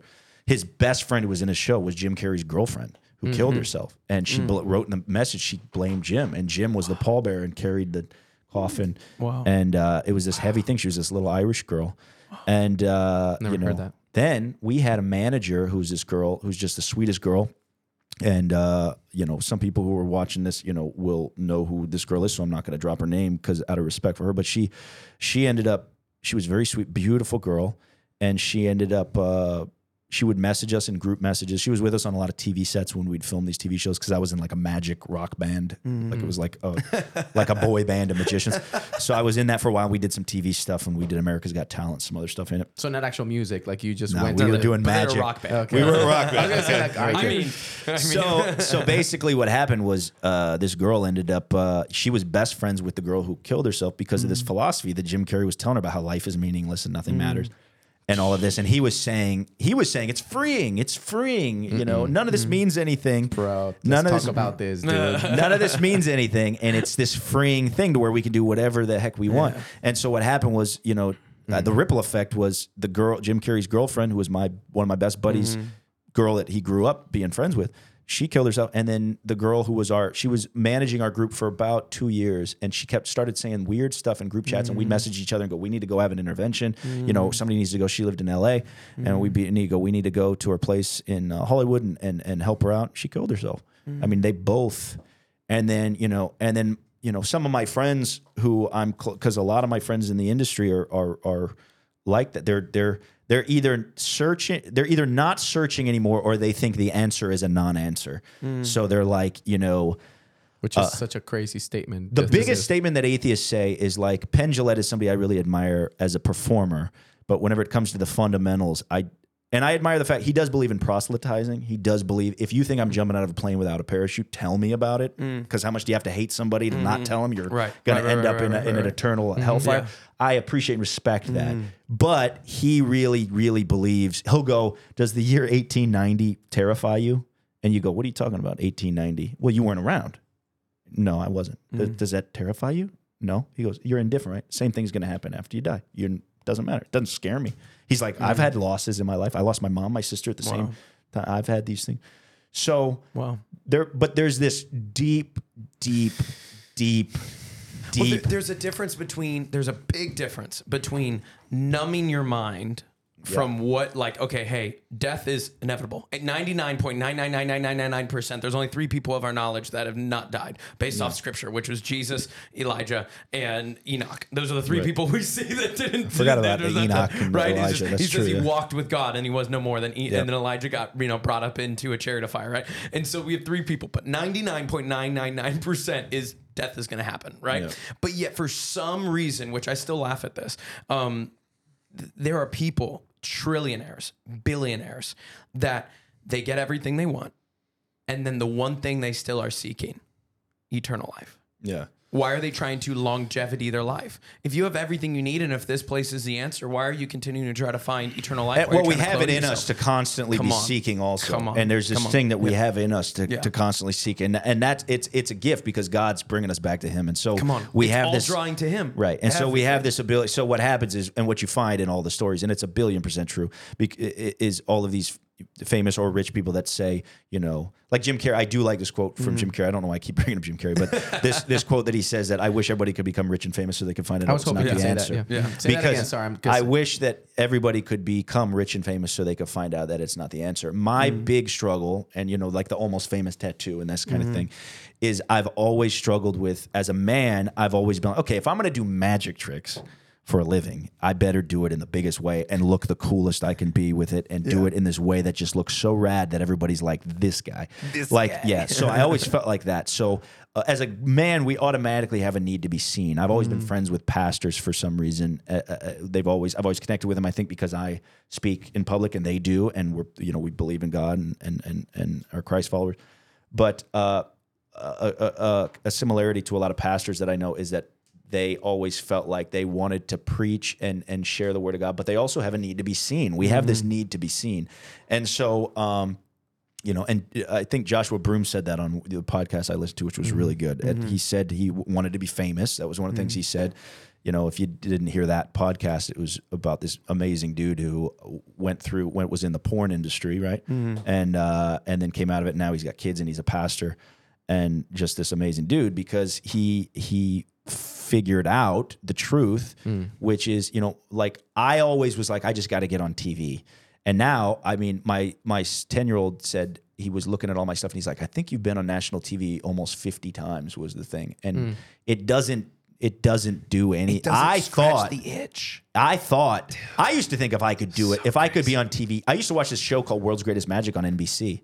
And I thought if I could be on that show one time. Well, that show morphed into a show called Masters of Illusion. I've been on it 20 times. We got 10 more episodes coming out in January. Every Monday. Yeah, I'm on it all the time. And it just changed into this new show, so I already did that. And I used to think if I could go on America's Got Talent, if I could do this. We actually figured out that I always call myself the biggest loser of reality TV shows because I've been on 5 reality-based TV shows where you're judged, where there's judges. Okay. I've been on a show called Fool Us, a show called Wizard Wars with Penn and Teller, America's Got Talent. I did a show called Fake Off on True TV, and I did 5 episodes or 6 episodes of that show. And so all of these shows were, and I didn't win any of them. I got either second place or I didn't win them. And so I always say I'm the biggest loser of reality TV shows. But I do think I'm one of the only magicians around to have done that many reality TV shows. And so, any of these things, or I've won awards and I won Entertainer of the Year and, Magician of the Year, Mentalist of the Year, you win all these awards. And I far surpassed whatever I thought. I thought if I could get on TV a few times, if I could do magic for people on a regular basis, performing on big stages and look like a rock star. Or private events that you never thought you'd be like going and performing for celebrities like Jennifer Lopez or Brad Pitt or Johnny Depp and these people who you hang out with and you get to, and I used to watch Jackass and now I'm friends with Steve-O, and these kinds of things. And you think, if ever I could tap into that, I've way gone further than I ever thought. And it's not only is it not the answer, but it could almost bring you down worse because you go, you still say I'm not a super famous, which is not a tangible thing because you're only famous to the person that saw you. So I was getting on an Enterprise shuttle the other day and somebody asked for my photo and the driver goes, I'll take it. Should I know who this guy is? And she goes, he does magic. And I go, oh, she really does know me. And the driver didn't know me, so he doesn't care. So I'm saying it's all relative to where it's like, if you like a television show, like Breaking Bad, you're a fan of Bryan Cranston, but if that person doesn't watch Breaking Bad, they don't care who that guy is. Right. So fame is it's not something you can even weigh because fame... You guys have this podcast and this platform, so to your listeners, you're famous, but there's no measure. There's no measuring it. It makes no sense to try and shoot for stuff like this. It makes no sense. And then whenever you do become that ultimate thing, those people will tell you they have no fulfillment in it. They will all tell you, or they're majorly distracted by it. They're majorly distracted. Do you think that? So I want to ask you. I have a question for you. So the question I have for you is because you said it might be even worse when you achieve all these things and you can actually drive yourself deeper. So do you think the reason why is because you boost this version of yourself that fails you at the end? Anyway, I think for me, I've always struggled with, and I find you find out everybody does. So everybody struggles with insecurities, and the insecurities, everybody struggles with them. And I'm talking, you talk about, you go, oh, I'm such a fan of, LeBron James or whoever, these basketball players or sport people or actors or musicians, and I've met some of the most famous people that I'm like, this person's so they're dealing with such insecurities and they need the validation. Even in the world, can you almost feel this the same? Yeah, you can feel energies with people is such a huge part of what I do when I'm trying to read people and trying to go off of their body language and how they're reacting and if you nod right away or if you're crossing your arms or folding your legs and all of these different things. So you could tell immediately. There's certain A-list celebrities that I've met, whether it's on a set of a TV show or at a party or event, where you can feel not just the insecurities, but the need for validation, even where they're already at. And you're like, that's the top of the heap. And yet they have this drastic insecurity that has this major need for validation. And that's why you find so many people, including some of the biggest, the first time I met saw, can I drop the names? Sure. The first time I met Johnny Depp was like the drug stuff is like the most casual, no big deal to some of these guys because it's just something in that world that you just do and it's not a big deal. And it's everybody is trying to numb yourself and distract yourself. And it's such an extremely normal thing. And so, yeah, the more you go, first of all, the more nobody's going to tell you no when you're at that level. So how about you do this? Tell us, bro, because some people have, one thing that I love about this podcast is that it speaks to a lot of people that are younger than us. So some of the girls we're going to grab lunch with today, and they're going to be on the podcast today, they are in their early 20s. And these are people who are still, like us, learning what is actually a worthy pursuit in life. Does that make sense? Yeah. Well, like I said, nothing is truer at the end. Yeah. Nothing is truer than the lie you tell yourself. So these people are, you're believing, social media clout means something because this is what the world is telling you it means. So you have a lot of, and we all believe it. I mean, even really good Christian pastors and people, they'll go, he has a lot of following, or they have a lot of this or that. And it's because we're all still struggling and it's a journey and we're all still working on ourselves and trying to figure it out. And so the fact is this is this kind of, if you don't, I'm still on the journey with it. Yeah. So to try and get a direct answer out of me is going to be tough because I'm still trying to figure it out. Right. But ultimately, I think that I'm finding that just every time you try and quench that thirst, only God will fill it because that's how we're built. And we're built that way. We are naturally, we were designed that way. So what's happening is I go, maybe that car or maybe that item or that clothing thing or this TV appearance. And every time I achieve a thing that I want, which you will achieve it. I mean, the law of attraction isn't, if I think about it all the time, the law of attraction is an inevitability that if you only focus on that thing, you will become that thing. And that's what happened to me. Everything I ever wanted as a performer and as an entity, I became that. And as long as I keep moving in that direction, as long as you don't quit. One surefire thing is if you quit, you won't succeed. But if you don't ever quit, the inevitability is you will succeed on some level with it. And you can say the same thing about Christ, right? Like if you focus on Jesus and you everything in your life is centered on that pursuit of having him, of receiving what he has for you. Right. It's inevitable. I mean, the Bible says those who seek will find. Those who knock on the door will. I picture the I don't know if you and I were talking about this, but it's if you show up at a business meeting, it's like, all right, hey, how many red cars did you see? Like, I don't know. I may have saw a few. We were talking about this. Yeah. And then it's like, well, okay.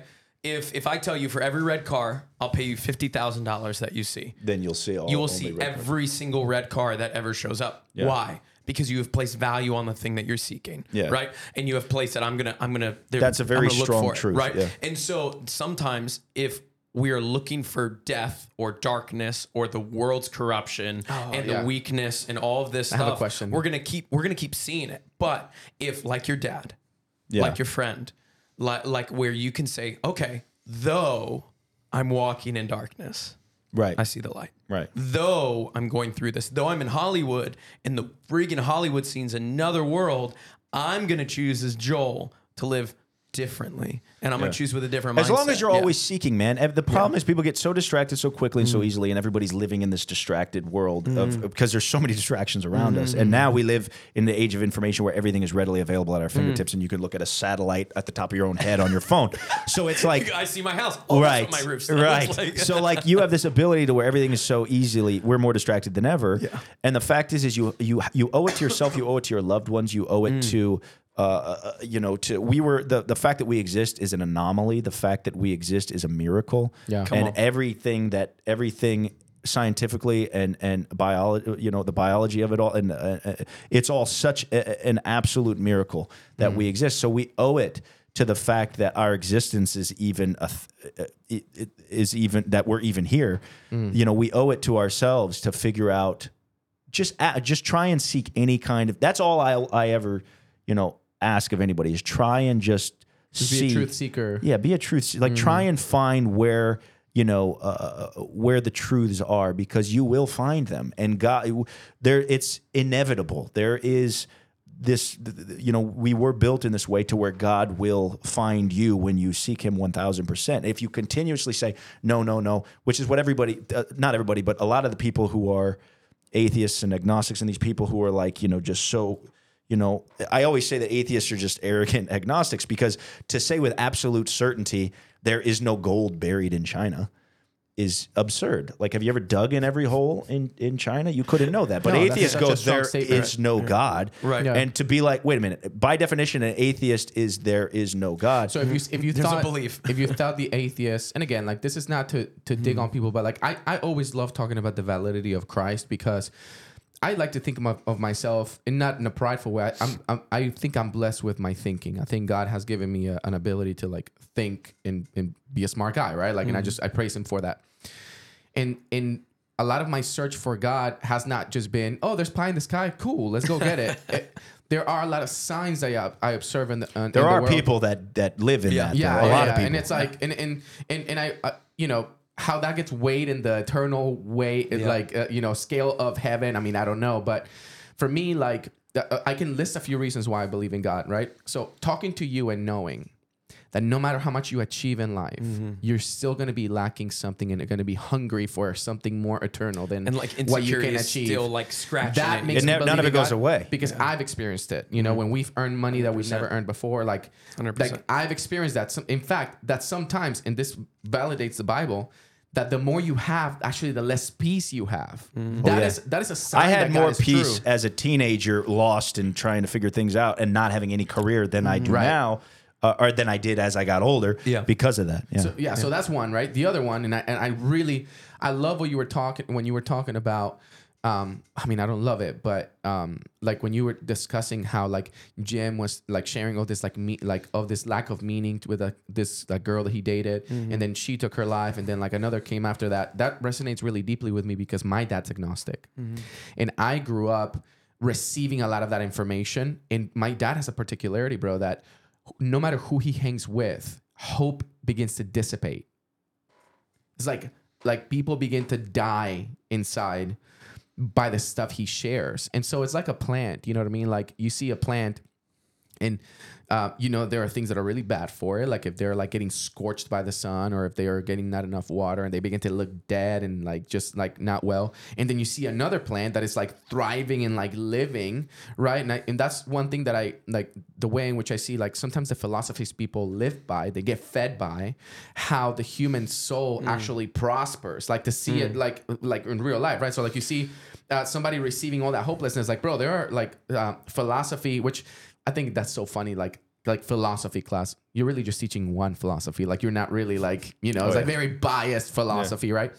But like there are some colleges in philosophy class where you actually have to sign a waiver that if you take that, this might get so depressing that if you take your life, like, it's not our fault, you know? And it's like, my wife has got a degree in psychology. She's when there you go. Yeah. The fact is your dad, and no disrespect, because I at least as an agnostic, at least you're open to dialogue, right? You're open to conversation. I don't know. I feel like agnostic. Yeah, I disagree. I think it depends. It's a personal thing, so it depends on the person, because I do know atheists that are open to talk to you about it.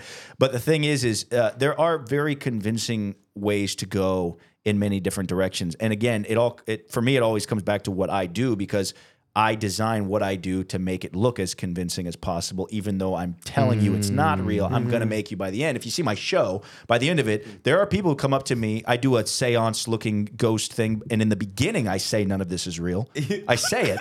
And then at the end, people come up to me and go, Elvis Presley was my grandfather's favorite artist who came through, and that was my grandfather, who was Bill, who we were talking about, I never thought I would contact him. I go, you heard everything I said in the beginning, right? But nothing is truer than the lie you tell yourself. And the fact is you can be so convincing in anything. And if somebody who is an agnostic or an atheist sounds very convincing about their non-belief, they're living in we have incredible brains and the way that we think, we have this ability to be able to rationalize. It's God-given. It's design. We're designed to be seekers, and to find the truths. It always comes back to certain elements, and I love watching debates with people like like how Chris Hitchens would debate with, God. Some of these debates are where it's like a Christian who was a scientist, and that's how they became a Christian. But at first, they were trying to disprove. And then because of the disproving, they actually proved the Lord. Because what happens is any atheist who does do that and still considers himself to be a scientist, like Richard Dawkins is the most hateful man I've ever seen. He goes, oh, you need to hate and persecute Christians. You need to make fun of them. Because he has to go by something that other people have told him, which is, you have this need to be religious about your atheism. Do you try and write books about why unicorns don't exist? Do you try and write books about why Hogwarts and Harry Potter world isn't a real place? It's not a real place? No. Sorry. Santa's not real. What do you have the tattoo? But you don't have the need to have devout, conversations and debate people about the validity of a unicorn. So why do you feel the need to have? It's because it's war. Bro, it's war, bro. Once you come to certain places scientifically about, okay, well, maybe the Big Bang did happen, but there's so much evidence that it was spoken into. There was a Big Bang. There was a bang that went pop, and it happened, and it came into existence. If we're not careful in Taiwan, we might have another Big Bang. Oh my God. But yeah, so there comes to these points where these people have to say, well, I'm not going to go down that road any further. You have to do that. You have to seek to an extent and then close yourself off to it. Because once the truths start to reveal themselves, that's where the people that are just as intellectual as you, Richard Dawkins, or just as intellectual as you, Christopher Hitchens, just as intelligent, just as much trying to seek truth, just as much trying to ascertain the realities of the world. There's people that are just like you in all those ways, but they weren't as arrogant to where at the end they go, wait a minute, you will not see miracles around you unless you even a little bit, bro. I've been through times in my life where I've been completely cut off from. I feel him pulling at me, but I'm too distracted. I'm trying to be on TV. I'm trying to do these things. I'm trying to look cool. I'm trying to be on stage. I'm trying to create this. I'm trying to create that. And I'm surrounded by everybody around me who isn't encouraging me to be seeking God. But the fact is these people have to be incredible. You have to be arrogant about it. You have to go, that's stupid to me. And it's like, you have to say these things that are mean and putting down and persecuting, like Richard Dawkins will say, you need to make fun of Christians. He'll say, you need to make fun of them. It blows my mind because these same intellectuals who have tried to seek, what's Lee Strobel? Lee Strobel? Have you heard of Lee Strobel? That sounds familiar. Lee Strobel was one of the... Is he the astrophysicist? Or? He was a journalist who tried to write a book originally about God not being there. And in doing all the research, he found God. And he was like, what? And his wife was like, what are you doing? But you know what I think the difference is, Joel? And this is like... this is something I tell Joey all the time. I love to be wrong. Yeah. I love to be wrong because... God has gotten me to where I am by proving me to be wrong in many instances of my life. And I think part of the problem is that people pretend to seek but are not willing to be wrong when they're found out about something, right? So for example, I was having a conversation with my dad. It's good. And he's talking to me about like just, the government today in life. And he's like, the problem is that people don't have authority anymore. I mean, they just don't follow authority anymore. I told you he's agnostic, right? So they don't follow authority anymore. Like there's nobody is under authority. And I'm like, so I was like, okay, Dad, I think that's a great point. That's a great point. I asked him, who's your authority? Right. Right? Yeah. Well, no. Don't escape the question. Who's your authority? What have you made to be your authority, right? What I think is that his authority is a list of reasonings and beliefs that kind of sort of determine his life, but really they're very contradictory in a lot of different instances of his life, right? Because he'll tell me that he really, really loves me, and then I tell him, how do you define it? What is that? What is that? What chemical reaction are you talking about? Is that really meaningful? Do you just like, why are you married? Marriage shouldn't be a thing if you don't believe in God. Like, why is it a thing? Why not just say, I really love this person, I think, and so I'm going to be with this person. Yep. Yeah. So then in instances like that, I'll tell him, well, Dad, so this is what I'll do at the end, right? So we just reasoned together that that people need authority, and you don't have any. Right. Do you agree? Well, you know what I mean? And so it's like, so I feel like one of the primary characteristics of somebody who is an intellectual who does not believe in God is that they have to continually avoid some of the hard oppositions that they. That's the biggest thing. Anybody who does not believe in God ultimately and are constantly distracting themselves, especially the people who are actually actively seeking and writing things like books about how God doesn't exist, the God delusion, the God who wasn't there, and these things that I've read and I find that they have to come to a point of that, because what they're doing is ultimately, where are you getting your foundation? You're pulling it out of your butt. You are. I mean, you're taking pieces of what other people are saying, going, that sounds like it aligns with something I've been thinking lately. And you're piecing it all together in this weird thing that you've constructed. And what happens is, God being who he is, and he's been consistent since the beginning and since forever. He's always been consistent to where it always, I'm not getting, there are times where a church can deconstruct a scripture verse and can say it in a different way than another sermon. You know what I mean? Two pastors can say it two different ways. Yeah. And that ultimately maybe they're trying to go for the same thing. There are things like that, but the most important thing, the John 3:16s, the things that are the most important things that make us who we are, that make it to where somebody like me, who's a broken, messed up person who's done everything bad in my life, or like can make it to where somebody like the guy who was the Son of Sam killer, who was a very famous killer in the 70s, who killed all these women, and now he's this intensely amazing Christian guy who ministers and brings people to God in prison. And this is the son of Sam. His name is David Berkowitz. Wow. I go, if that guy, you know how I said I saw you guys were Christians when I met you, and I could see it radiating off you? You see that in this guy. You see God living in him. Wow. And this guy has murdered people. I mean, and he says, it was satanic. It was what? For fun. It was for, what I'm talking about. David Berkowitz was the son of Sam killer, and now this guy I told my wife, I said, that guy, I'd let that guy stay in my home. She goes, what?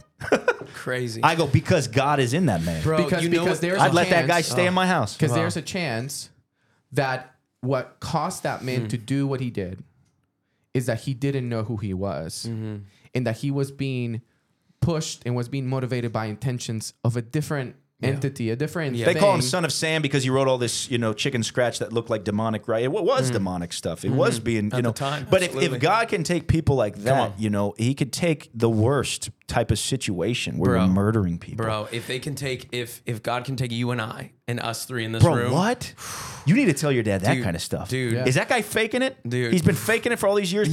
Go do some research on this, man. My dad studied psychology, and so he would come up with some sort of psychological, because that's the other thing about faith that we have to mention, is that there's always going to be a way for a faithless person to refute God doing something amazing, right? There's always going to, like, my son was healed from open spinal bifida in the womb.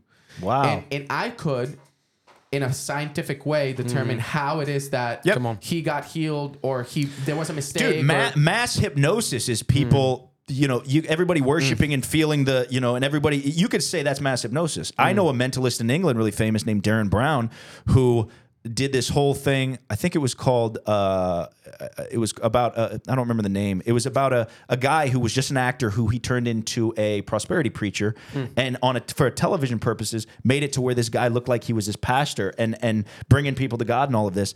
And apparently in the version of the show he was doing, he was trying to disprove pastors, faith healing, all of these things. Yep. And in doing that, I go, well, here's the irony and the funny thing about that kind of concept is you can explain certain aspects of this scientifically, just like you're saying. Yep. The things that you cannot explain are, if you open your eyes just a little bit to the possibility that do I see God radiating out of a guy like David Berkowitz, the son of Sam killer? When I first met you guys and I didn't know a thing about you, and I go, those guys are Christian dudes. And you meet people and you see God in people. It's because you open your eye a little bit to the idea, what do they have? And people say it. And your dad will say it. He'll go, I bet you anything. He looks at you and goes, you're a happy guy. Like, you're a good, you're a positive guy. My dad is my Nazareth. You know what I mean? Like, he doesn't. But my mom got saved because she saw what are your parents still together? No, they got divorced when I was 5. Okay. Yeah. But dude, bro, can I share one thing? Yes. So one thing that I continue as you were sharing, like, the moments I was unwilling to change was because my own pride. I was Right. unwilling to be wrong, which you were talking about. And it's the most simple statement that began to shift me. And it is that there are absolute truths and we have to be willing to seek them. And the reality is that those absolute truths can be as simple as 2 + 2 = 4. But if my pride continues to say, no, 2 + 2 always equals 9. Well, I'm actually wrong. Right. But I can continue to write on that test. Yeah, 2 you're + right. 2 = 9. That's what it is. And guess what?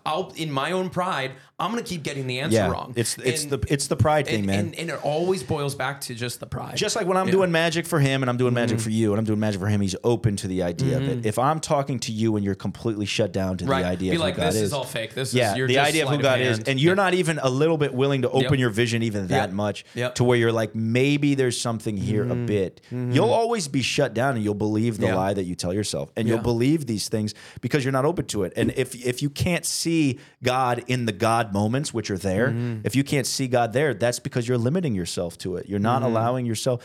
Dude, I have tried so hard. I have tried to worship myself. I have tried. So I still sometimes struggle with it, and then God pulls me back in. So bro, why? Right now. Because I'm in the entertainment industry, and it's a world of worshiping yourself. No, I'm saying, why come back? Like, so I'm asking. Because it's truth. Because you can't deny what's been put in you. Because you're designed. God made us in His image. I don't care. You know, How profitable has it been to worship yourself? There's no fulfillment in it. Yeah, come on. Like but seriously. Sex is designed. Men are sexual. To be with our wives. We're designed. That's a gift to be two people. Whenever you try and put it into, I love having casual sex. I love looking at these images of these women, because God designed us to have this ability to be able to do these things with our wife as a gift and as this amazing thing that connects you to physically in the way that you feel emotionally, to be able to act it out physically. Any of these things that you try and find the fulfillment in it will leave you destitute. It will leave you without any of it. I've been to the darkest places, bro. I have been to the places I've looked up, when you Google how to kill yourself, I hope you haven't done that, but when you Google how to kill yourself, it says help is available. It tells you, and then it, first it says help is available. And all. I've looked up. I've tried to. There's been many times where I'm like, if there's no point, then why? What does it matter? Consciousness doesn't matter if that's the darkest places I've gone to. Like, being conscious doesn't matter, and we're worthless but here's the thing. We're not, none of us are in it by ourselves. Everybody's going through this. And even the thing I love the most is people look at me and think, oh, Joel's got to figure it out. He's in the entertainment industry, and look at how flashy he is, and he's got a pretty family, and he's got dresses nice. You got a pretty family. Thank you. So do you guys. But that's how people will look at you. Right. People will look and they'll go, oh, Alejo and Joey have it figured out, and they're such good guys, and they're happy, and look at their pretty family, and look at how they dress, and they'll think these things. And so we think that we're the ones that are going through this stuff. We all go through the same things at different points and in different ways, and for some people it's heavier and more deep. For me, it was easier to go through because I go to I've been to these Hollywood parties with these famous people that I admire that person, and they do it, I'm going to do it. You know what I mean? Like, why wouldn't I do it if Johnny Depp is doing it? that kind of thing. Like, why? And then you see a trial like Johnny Depp's, and you realize how broken somebody's life. Yeah, and you're like, well, that's the profit of all that. Like, bro. And this is the thing this is another reason why I believe God is real, right? Like, I have seen time and time again, and this is the premise of like our podcast is actually the verse that we go off of is Psalm number 1, which talks about, like the trees that bear fruit in all seasons because they're planted by the river bend, and like those who are actually away from God's commands, away from God's instruction, they are destroyed. They perish, right? And one of the ways in which like I observe God to be so real is when I see His word play out in front of me, right? So I'll see somebody pursue money, pursue fame, pursue all those different things, and then their lives fall apart, their families begin to fall apart, like all these, like, it's like rising, but it's like a plane that's being destroyed as it's like getting closer to the sun, right?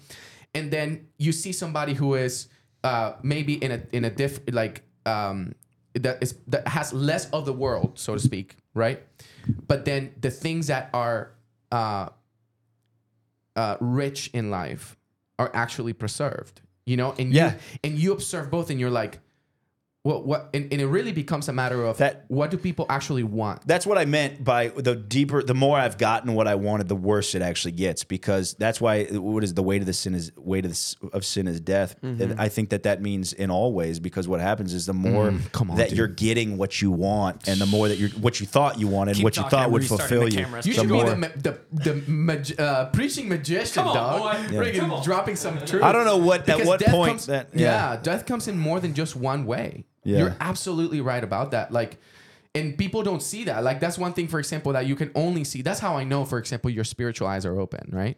That's another way, like, you know, another sign of God being real. Oh, that person has something that I could let them stay at my house. Yeah, people don't. You have to ignore that. Yes. If for you to live in your darkness and your I'm not going to say blissful unawareness, because it's not blissful, but for you to be in your unawareness and your inability to be able to even open those doors and to live in your distractions, you have to be able to ignore those things. So when you meet people and you go, there's something about that guy, and then you go, huh, interesting. And just keep walking. Yeah. Whenever you see a miraculous moment happen in your life, which they are these miracles are here. You know, this table is not here. My mom used to always say there's a reality that's more real than this. And what she meant is, like, physics says that if you moved your hand at the right vibration, that would go through this table, right? We're all just what? What are we? Matter. Energy, matter, right? We're vibration. We're not really here, but we're sitting here going, you know, we're like, we need to see what's right in front of us. And it's like the reality of what is right in front of you is you know, you guys have seen somebody pass away, right? Take a last breath, right? Yeah. We've seen it. And when that happens, we go, oh, it's that simple. It's almost like, it's like that simple. It's like falling asleep. But we make this big elaborate thing out of it, like it's a big deal. The fact is it's so natural and so simple and so easy, and it's so part of our existence that we make it a bigger thing, and really it's just a breath. It's just a breath. It's just another side of a veil that we don't see. And on that other side of the veil, that's just right here. It's just right here. And, you know, heaven might be really on this, you know, we're like, it's up there in the clouds. It might be right here in a veil. And then we just don't know how to move that curtain that's on the other side of these cameras. I'm gonna start kicking stuff, dog. We don't know how to. We don't know how to move this. I got something. There's a curtain. There's a curtain on the other side of these cameras, bro. And if we can see it, but if that curtain was the veil, and if we could just put our hand out and feel it and move it, and that's where everybody is, and that's where everything is, and whenever you get there, you realize, oh, this was the reality. And by the way, like, these realizations, we've had many times, like I've had many times in life where I have these realizations, like when I realized what I didn't know that I didn't know.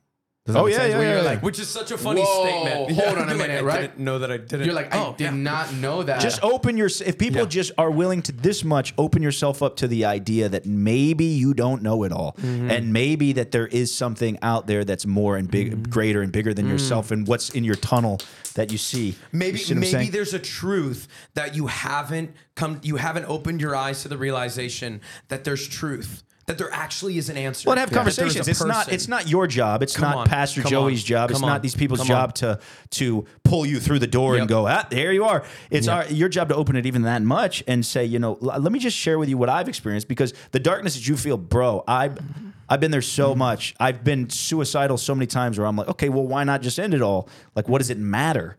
If it doesn't matter, then it doesn't matter. Then what are you doing? Like, either search for the truth and try and find it because it is there. Either search for it and try and see maybe what is it that this person or these couple of people that I've seen. Generally, it just takes one person. Like, you guys don't realize the ripple effect of what you guys go, oh, thanks for coming, you know, and we really appreciate it. And you say all these sweet things, and thanks for blessing us with bringing us coffee and stuff. But you guys don't understand the level of impact you have on me, because I'm surrounded in the entertainment industry by people that are pulling me in every other direction, to where now, I've always struggled with having a potty mouth. You know, and it's like now my 10-year-old is saying a cuss word every once in a while, and I'm like, oh, dude. Where did you learn that from? Well, and I try and say that. And he goes, well, Dad, I've heard you say that. And I go, that's true. I mean, you know, so how am I going to lead by example? Like, you know what I mean? So I really appreciate you guys and your you don't realize the ripple effect of what it has. And maybe things that you guys say, what it says to me that I say to somebody else who's going through stuff. I have friends who are deep in Scientology, and so they're open to spirituality, but they're talking about, any atheist. Here's something that atheists say all the time that cracks me up. That is, you're an atheist too, Alejo. You're an atheist. There's 5,000 gods that people say have existed. You're an atheist to all those other gods except for your God. Yeah, I 100% am. Right. Ooh. But they say, so I'm just an atheist to one more God, your God. So I'm like, oh, good. You know what that does to me? That makes me just have to talk to you about hard facts about who Jesus was and the validity of this man who supposedly lived. The facts that are out there that show that not only did he live, that he died. Well, and if he died, he came back to life, and there's evidence of that. There's hard facts. If you seek it, you'll find it, bro. That's what I was going to say about agnosticism, bro, is that agnosticism to me is another word for being a coward. Yeah, it is because what it is, and I tell Joey all the time, like, I'm not going to live this life, bro, and have in front of me the responsibility of betting all of my money, all of my treasure, all of my life, all of my breath on something, and then live my entire life going, no, nothing's worth it. Like that lets me know, like, if you have that, to me is passivity. That to me is passivity. No, passivity. Okay. Passivity, like being passive. Okay. That to me is lack of having courage to, like, actually live. You know what I mean? Yeah. You need to. You owe it to yourself. If I'm wrong, I lose nothing. If you're wrong, you lose everything. Yes. And the fact is you have to be. You have to just give yourself the ability to even say that, if I'm wrong, I'm going to lose it. I'm going to be screwed if I'm wrong. And if there really is a hell and there really is this God who's pulling me for years while I'm here on earth, pulling me to his direction and giving me every opportunity, and then I still turn away, and I had every opportunity in front of me. We have to just be able to say, maybe I need to, all the distractions that's all they are. They're just distractions, and money and fame or notoriety or ability to. I feel like the Lord just gave me an image that I've never thought of before. So it has to be the Lord. There's an image. So I have a friend, one of my best friends is actually colorblind. Right. And so certain colors are like the same color to him. So like certain shades of green, like his color shirt, he wouldn't be able to tell that that's a darker or whatever. It's just green. Right. And all these different things. Right. Something I feel like the Lord at times, I feel like most of the time we are walking through life colorblind to the Spirit of God. And so we're actually walking through life in a way that's just gray, or that's just the color shade that's blue. Like that's always been blue. And then the Lord.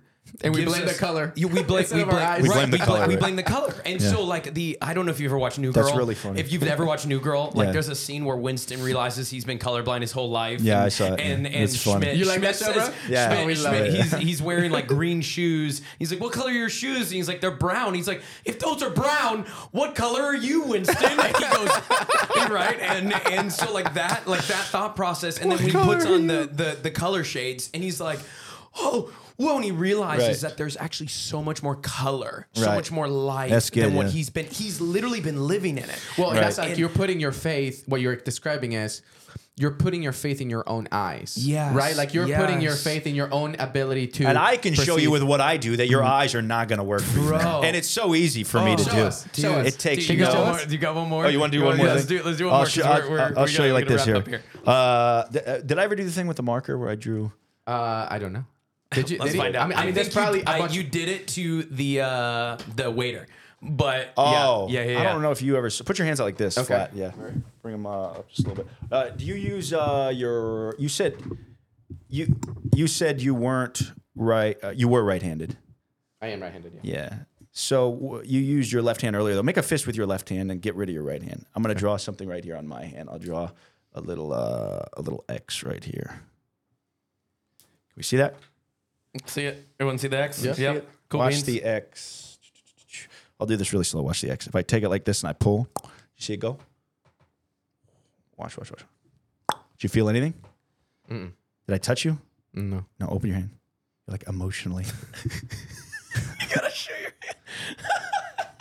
hand. I think that's the biggest thing, man, is that people, people have this. Y'all still don't know. We believe, we really do believe in what we choose to, you know what I mean? We're not living our. I love that there's no greater lie than the lie you tell yourself, because we really convince ourselves of whatever we want to believe, and people are pulling it out of the air, and that goes with kind of what I was saying in my philosophy about this. And I think having a foundation is just the most important thing. Because the storms are going to come. Yeah. There's going to be life where death comes, where we lose loved ones, where we encounter someone that was just a jackwagon, that he's just a jerk. Man, why are you so mean, right? Like, there's going to be storms of this life. And in reality, if we just... Bro, foundation's everything. Yeah. And foundation is everything. Foundation is everything. And dude, the only one that will stand true and has stand true is the timeless King of Kings, Yeshua, Jesus, Him, the Lamb of God. Like, that is the way, the truth, and the life. The most daring. Yeah. In my opinion, the ballsiest person. Like, if this is not a God, this is the ballsiest person in history. To claim that He is God, one. Yeah.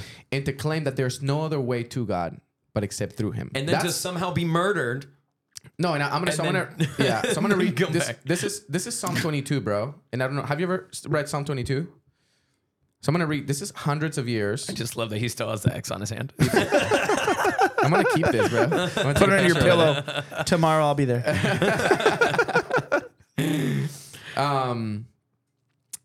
Tara's gonna be like, "Did you hang out with Joel again?" Yeah, funny. Listen to this, bro. This is Psalm 22. This is hundreds of years before Jesus came around. Okay. Yeah. My God. This is written by David. My God, why have you abandoned me? Right. Why are you so far away when I groan for help? Every day I call to you, my God, but you do not answer. Every night I lift my voice, but I find no relief. Yet you are holy, enthroned on the praises of Israel. Our ancestors trusted in you, and you rescued them. They cried out to you and were saved. They trusted in you and were never disgraced. But I am a worm and not a man. I am scorned and despised by all. Everyone who sees me mocks me. They sneer and shake their heads, saying, "Is this the one who relies on the Lord? Then let the Lord save him. If the Lord loves him so much, let the Lord rescue him." Right? Mm-hmm. Yet it hasn't clicked yet. Yet you brought me safely from my mother's womb and led me to trust you on my mother's breast. I was thrust into your arms at my birth. You have been my God from the moment I was born. Do not stay so far from me, for trouble is near, and no one else can help me. My enemies surround me like a herd of bulls. Fierce bulls of Bashan have hemmed me in. Like lions, they open their jaws against me, roaring and tearing into their prey. My life is poured out like water, and all my bones are out of joint. My heart is like wax melting within me. My strength has dried up like sun-baked clay. My tongue sticks to the roof of my mouth. You have laid me in the dust and left me for dead. My enemies surround me like a pack of dogs. An evil gang closes on me. They have pierced my hands and my feet. I can count all my bones. My enemies stare at me and gloat. They divide my garments among themselves and throw dice for my clothing. This is Psalm 22, bro. Yeah. Mm. And you know how this starts? My God, my God. Yeah. Why have you abandoned me? Yeah. So when Jesus is on the cross, so this is what you can believe. Yeah. You can stand here today and you can believe that Jesus. First of all, it's just crazy to me. You know, a lot of people are like, "Oh man, God, Jesus really felt abandoned by God." He probably felt that way on the cross. It's a great mystery that God's Son would be on the earth. Mm. But it's hard to look at something like that hundreds of years before. And for Jesus to be on that cross, and he said very few things on that cross. He said, "I'm thirsty." It's on there. Right. He said, "Surely you'll be with me in paradise." Yes. Yeah. He spoke to the thief. People mocked him and said, "Aren't you the king of Israel? Why don't you get yourself down from that cross?" Mm-hmm. Right. His hands and feet were pierced. This was written by David, bro. David's feet and hands were never pierced. Right. That was never a part of his story. And that wasn't a Rome, like that wasn't even a thing, like that torture aspect, right? And then his garments, being raffled with lots, and the way Jesus chooses the words he chooses to say on the cross, bro. Right. Talk about a magic trick. Yeah. He. By the way, I'm sure that when people heard this, people heard Jesus on the cross say, my God, why have you abandoned me?" They didn't think twice about it. They're like, maybe the teachers of the law probably They were did. They talk about wait it. Wait a minute. Why is he saying that? Yeah. Bro, I promise Said you. the exact same thing from hundreds of years. That's crazy. Yeah. And He then I quotes promise it. you that prophetic. these guys were like, he dies. This is the way I picture the story. 'Cause it's a real story. He dies. Then he goes, or they probably go like and start talking about what happened. Damn, man, that guy Jesus died. They picked up their Torah at the time, not Bible. Right. And then read Psalm 22 and go, wait a freaking minute. Dude, that I've never heard it like that point of that's really true. Yeah. Because there's a lot of prophetic things like that of knowing ahead of time things that we're gonna that we're gonna come and all of this. And it blows that stuff has always blown my mind that people deny that's the kind of validity that we're talking about, bro. And there's like, all how of do this you- stuff, and that's all you can do. Yeah, there's a whole story to it. I actually think it might be in the book, Not Enough Faith to Be an Atheist, Right. that talks about like the aspect alone for Jesus to fulfill one prophecy would Right. be like you finding a quarter in a stack of 1,000 quarters. Well, Right. Jesus, I believe, fulfilled like 300 and something prophecies. That would be like you filling the entire state of Texas with quarters 1 foot deep. And No, it's only and- it's only 12. I think it's only 6 prophecies.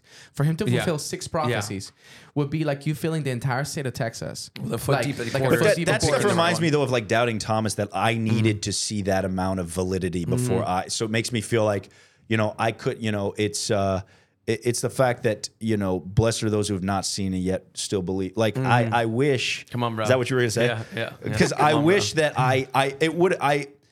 That's the thing, though. If you're seeking for these things, they're not just there; they're really there. And so I wish that I didn't have to. I wish I would have been able to just say, because the actual evidences of seeing God's work in your life and around you, and seeing God shine through people.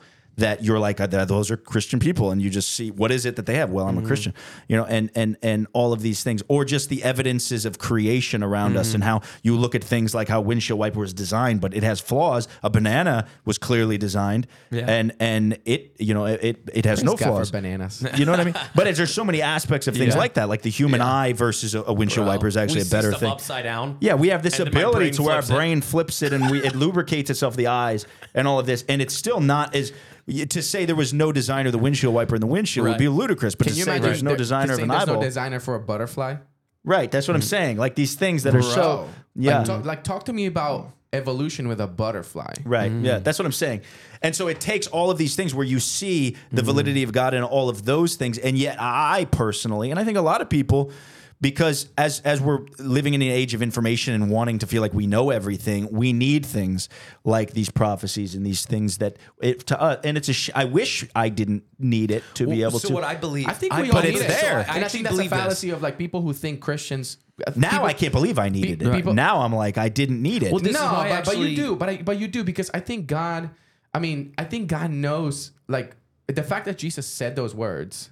yeah. And then we go back and read it. I think Yeah. God knew. Yeah. And My wife is blowing up my phone. I must be. Hey, Yeah. Go ahead. Let's I'm pause it for a sorry. second. I'm sorry. Let's pause it. My bad. Guys, this was great. Oh my gosh. This was so nice. Dude, this Let's could do be another. going and going and Let's keep going. And going. go. I We mean should it. do another one, Yeah. like for real. We'd love It'd to. be really Absolutely fun. love that. This is Love so to, fun. Love to. But man, Um, I feel like you talking about like foundation stuff. I felt very similar to you to where I'm like, God, why do I feel like I need all of these things for me to like believe in you, right? For me to see the truth of who you are. And I believe this. When I was 16, when I lost my best friend, right? That moment was the moment that I believe my faith went from my parents' faith to my own faith. Because it was the moment where I was like, God, if you really are a God that's a protector, if you really are a God that's a healer, if you really are these things, and I started to name these things that my parents have told me left and right. But in that time was when I made a decision. Am I going to believe about this God that my parents have talked, that I was raised in the church about, all of these things? Or am I going to go right and I'm going to walk away from all these supposed truths that I've been told and spoken? And I've seen miracles, I've seen healings, but I've also seen death. And so there was these moments that I was like, I think I was 15. My friend was 17, actually, not 16. I said 16 earlier. He was 17, and I believe I was 15, turning 16 there soon. And when it happened, it made the decision of like, I believe those revelations that are compiling for us are actually the moments that we continue the foundations of truth that we stand on when the storms come. Because when those things come in, because in reality, because you have to have defenses to it. You have to be able to. I have to have walls. I have to have windows. That's I have really to have a good. roof. Because there are things where there are real intellectual people who can come with really good, strong points that you have to be able to combat to where you can protect yourself and you can make them think even deeper than the direction they were probably going. You know what I mean? And it's like, it blows my mind too that you come from a place where you don't come from that background, because Joey and I do. That can be a good thing and a bad thing. Oh yeah. But it's definitely wild. Well, I identified as agnostic at some point. I was agnostic. I never used that word, but I definitely was agnostic as well. I was like, and I made fun of like the God thing, and like I made fun of marriage. I made fun of all those things. Right. And then life has had a very gentle way. Thank God, a gentle way in my life to prove me wrong. You know what I mean? But I wanted to read this, bro, and just, I feel like this is what we've been saying this whole time. This is Matthew 5, verse 3. It said, God blesses those who are poor and realize their need for him. Another translation is poor in spirit, which really means that you realize you need something, right? It says, God blesses those who are poor in spirit and realize their need for him, for the kingdom of heaven is theirs. God blesses. That's what I saw in you, by the way. Right. But you have poverty of spirit. Yeah. Good. Like, people think that's a bad thing. Though. You know what I mean? God blesses those who mourn, for they will be comforted. God blesses those who are humble, for they will inherit the whole earth. God blesses those who hunger and thirst for justice, for they will be satisfied. By the way, I love that one, because the way we hunger and thirst for justice is we want justice for for what somebody else does. God, judge them. Right. You know? And it's like, but this is saying those who hunger and thirst for justice, they will be satisfied. This means something different. You know? God blesses those who are merciful, for they will be shown mercy. God blesses those whose hearts are pure, for they will see God. And that's the one that I love, because it's like, maybe if you don't see God, and people don't really want to put the responsibility on themselves. No, right? That's so true. Maybe if you don't see God, it's maybe because your heart's not pure. So go, like, you know, and nobody's going to tell you that, but I will tell you, because I don't care if you hate me. Like, maybe go and figure out if your heart's not pure. You know what I mean? Like, it goes back because to, at the end of the day, it's you know, you can't judge the earth. You can't judge God and never put yourself on the same seat of judgment. Right. And have the same scrutiny over yourself. Right. You know what I mean? Yeah. And that's, and like, I think that's a problem that, like, some people think that that Christians don't have that scrutiny. No, my thing is, like, just don't stop seeking. Don't stop asking questions at the very minimum. Yes. At the very minimum, you know, don't let the distractions that are so prolific. You know what I mean? Don't let the so many distractions around us distract you from what is possibly maybe there. And if it's maybe there, leave that maybe open a bit, because the hard truth is that you're not just gonna die. It could be tomorrow. My sister was 7. Your friend was 16. You know, it could be It could be a light falling. I mean, you know, and then it's like, you didn't. Who's prophetic now? I mean, it makes me think of the people in West Palm Beach who were sleeping in their apartment and the building just collapsed in the middle of the night. It could be a sinkhole that suddenly appears right below us. You know what I mean? You said something really powerful, bro. And this is the last thing I'll say. When you are agnostic or atheist, you are writing off the possibility of maybe. And that's a really daring thing to say. At best. You know what I'm saying? Like, because what I'm claiming is there absolutely isn't nothing. Right. Like, there's too much evidence to support that there isn't nothing. And then for an agnostic, I'm going to be even more daring and say, well, you acknowledge that there's something, but you don't know, and I'm willing to put my bet on this guy. This is my runner. This is my, if we had horses running in a race, I'm going to put my chips on this guy because of and I could list the reasons, right? But if you don't, you're really saying there's no possibility of maybe. That's insane. And I'm going to live in my distraction. Yeah. I'm going to live in my things around me that give me temporary. And the temporary pieces is so minuscule. Like, dude, you would think somebody like me who's doing television stuff, if that's what you want to do, that you'd be like living on the high life, and that none of it. Ugh. I couldn't wait, bro. I couldn't wait for you to be on this podcast and tell people that. Yeah. The fact that literally none of that is the answer. And I know the most, some of my close friends are some of the guys who've tapped into being viewed by billions with a B, views, billions of views on Facebook. These guys, some of these friends of mine, they have billions of views. They have 20, 30, 40 million followers on social media. So I know all these people, and I know that you're either living in the distraction, which that's mostly what it is. You're living in the distraction and just not thinking about the realities of the world because you're living in this temporary distraction. And it's so easy to get fooled by it. But that's what it is. And I don't just owe it to myself, but once you have kids and you have family and everything, you owe it to everybody around you and the ripple effect of the influence on the people around you that you're influencing. That you could be negatively impacting people around you down the wrong path and all sorts of. I mean, my gosh, we have such a responsibility. And it's like, all of us as people, especially as guys, whenever you're a charismatic guy that has anything that people go, oh, what is that guy got going on?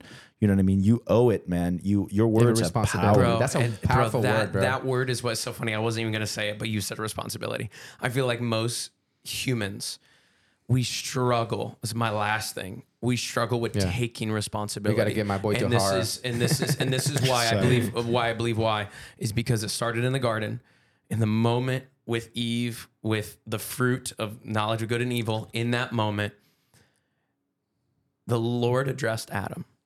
Right. And he said, what's going on? What's happened? He said, it was the woman that you gave me. Yeah. He blamed instead her. of taking responsibility, he pushed blame to someone. And then Eve, what happened? He says, it was the serpent. Right. Instead of taking responsibility, we shift blame. Well, God, it's so dark. Oh, it's so much in this world. It's all this. We need to take, bro, I think I had the title for this podcast, The Deception of a Distraction. Oh, that's good. Of distraction. Because, bro, so the 14 Ds. Alliteration. Dude, we've hit so much that, man, distractions in this life, even in the famous world, even in the Hollywood, even growing up in the whole, bro, your story's crazy, man. And I'm excited to have you on more. Bro, I'm so excited. Thanks, me too, guys. I don't want to be abrupt because I know your wife is waiting to get to an appointment. I appreciate it, man. This has been such a pleasure, bro. Such a pleasure, man. Thanks, guys. The conversation and the richness of the stuff that you've said. And blowing our mind with freaking magic tricks. I'm going to take this X. I'm going to take a picture of it. He might cut his hand off and sell it. He might, but man, we love you, bro. Thanks, guys. Love you guys too. Thanks. Thank you for the coffee. Yeah. Yes, sir. Yeah, man. Thanks for having me, guys. Prolific Podcast. We love you guys. We hope you guys have a blessed day. Remember, go be fruitful. Joel, we love you, man. Love you, bro. Be blessed, brother. Woo-hoo. All right.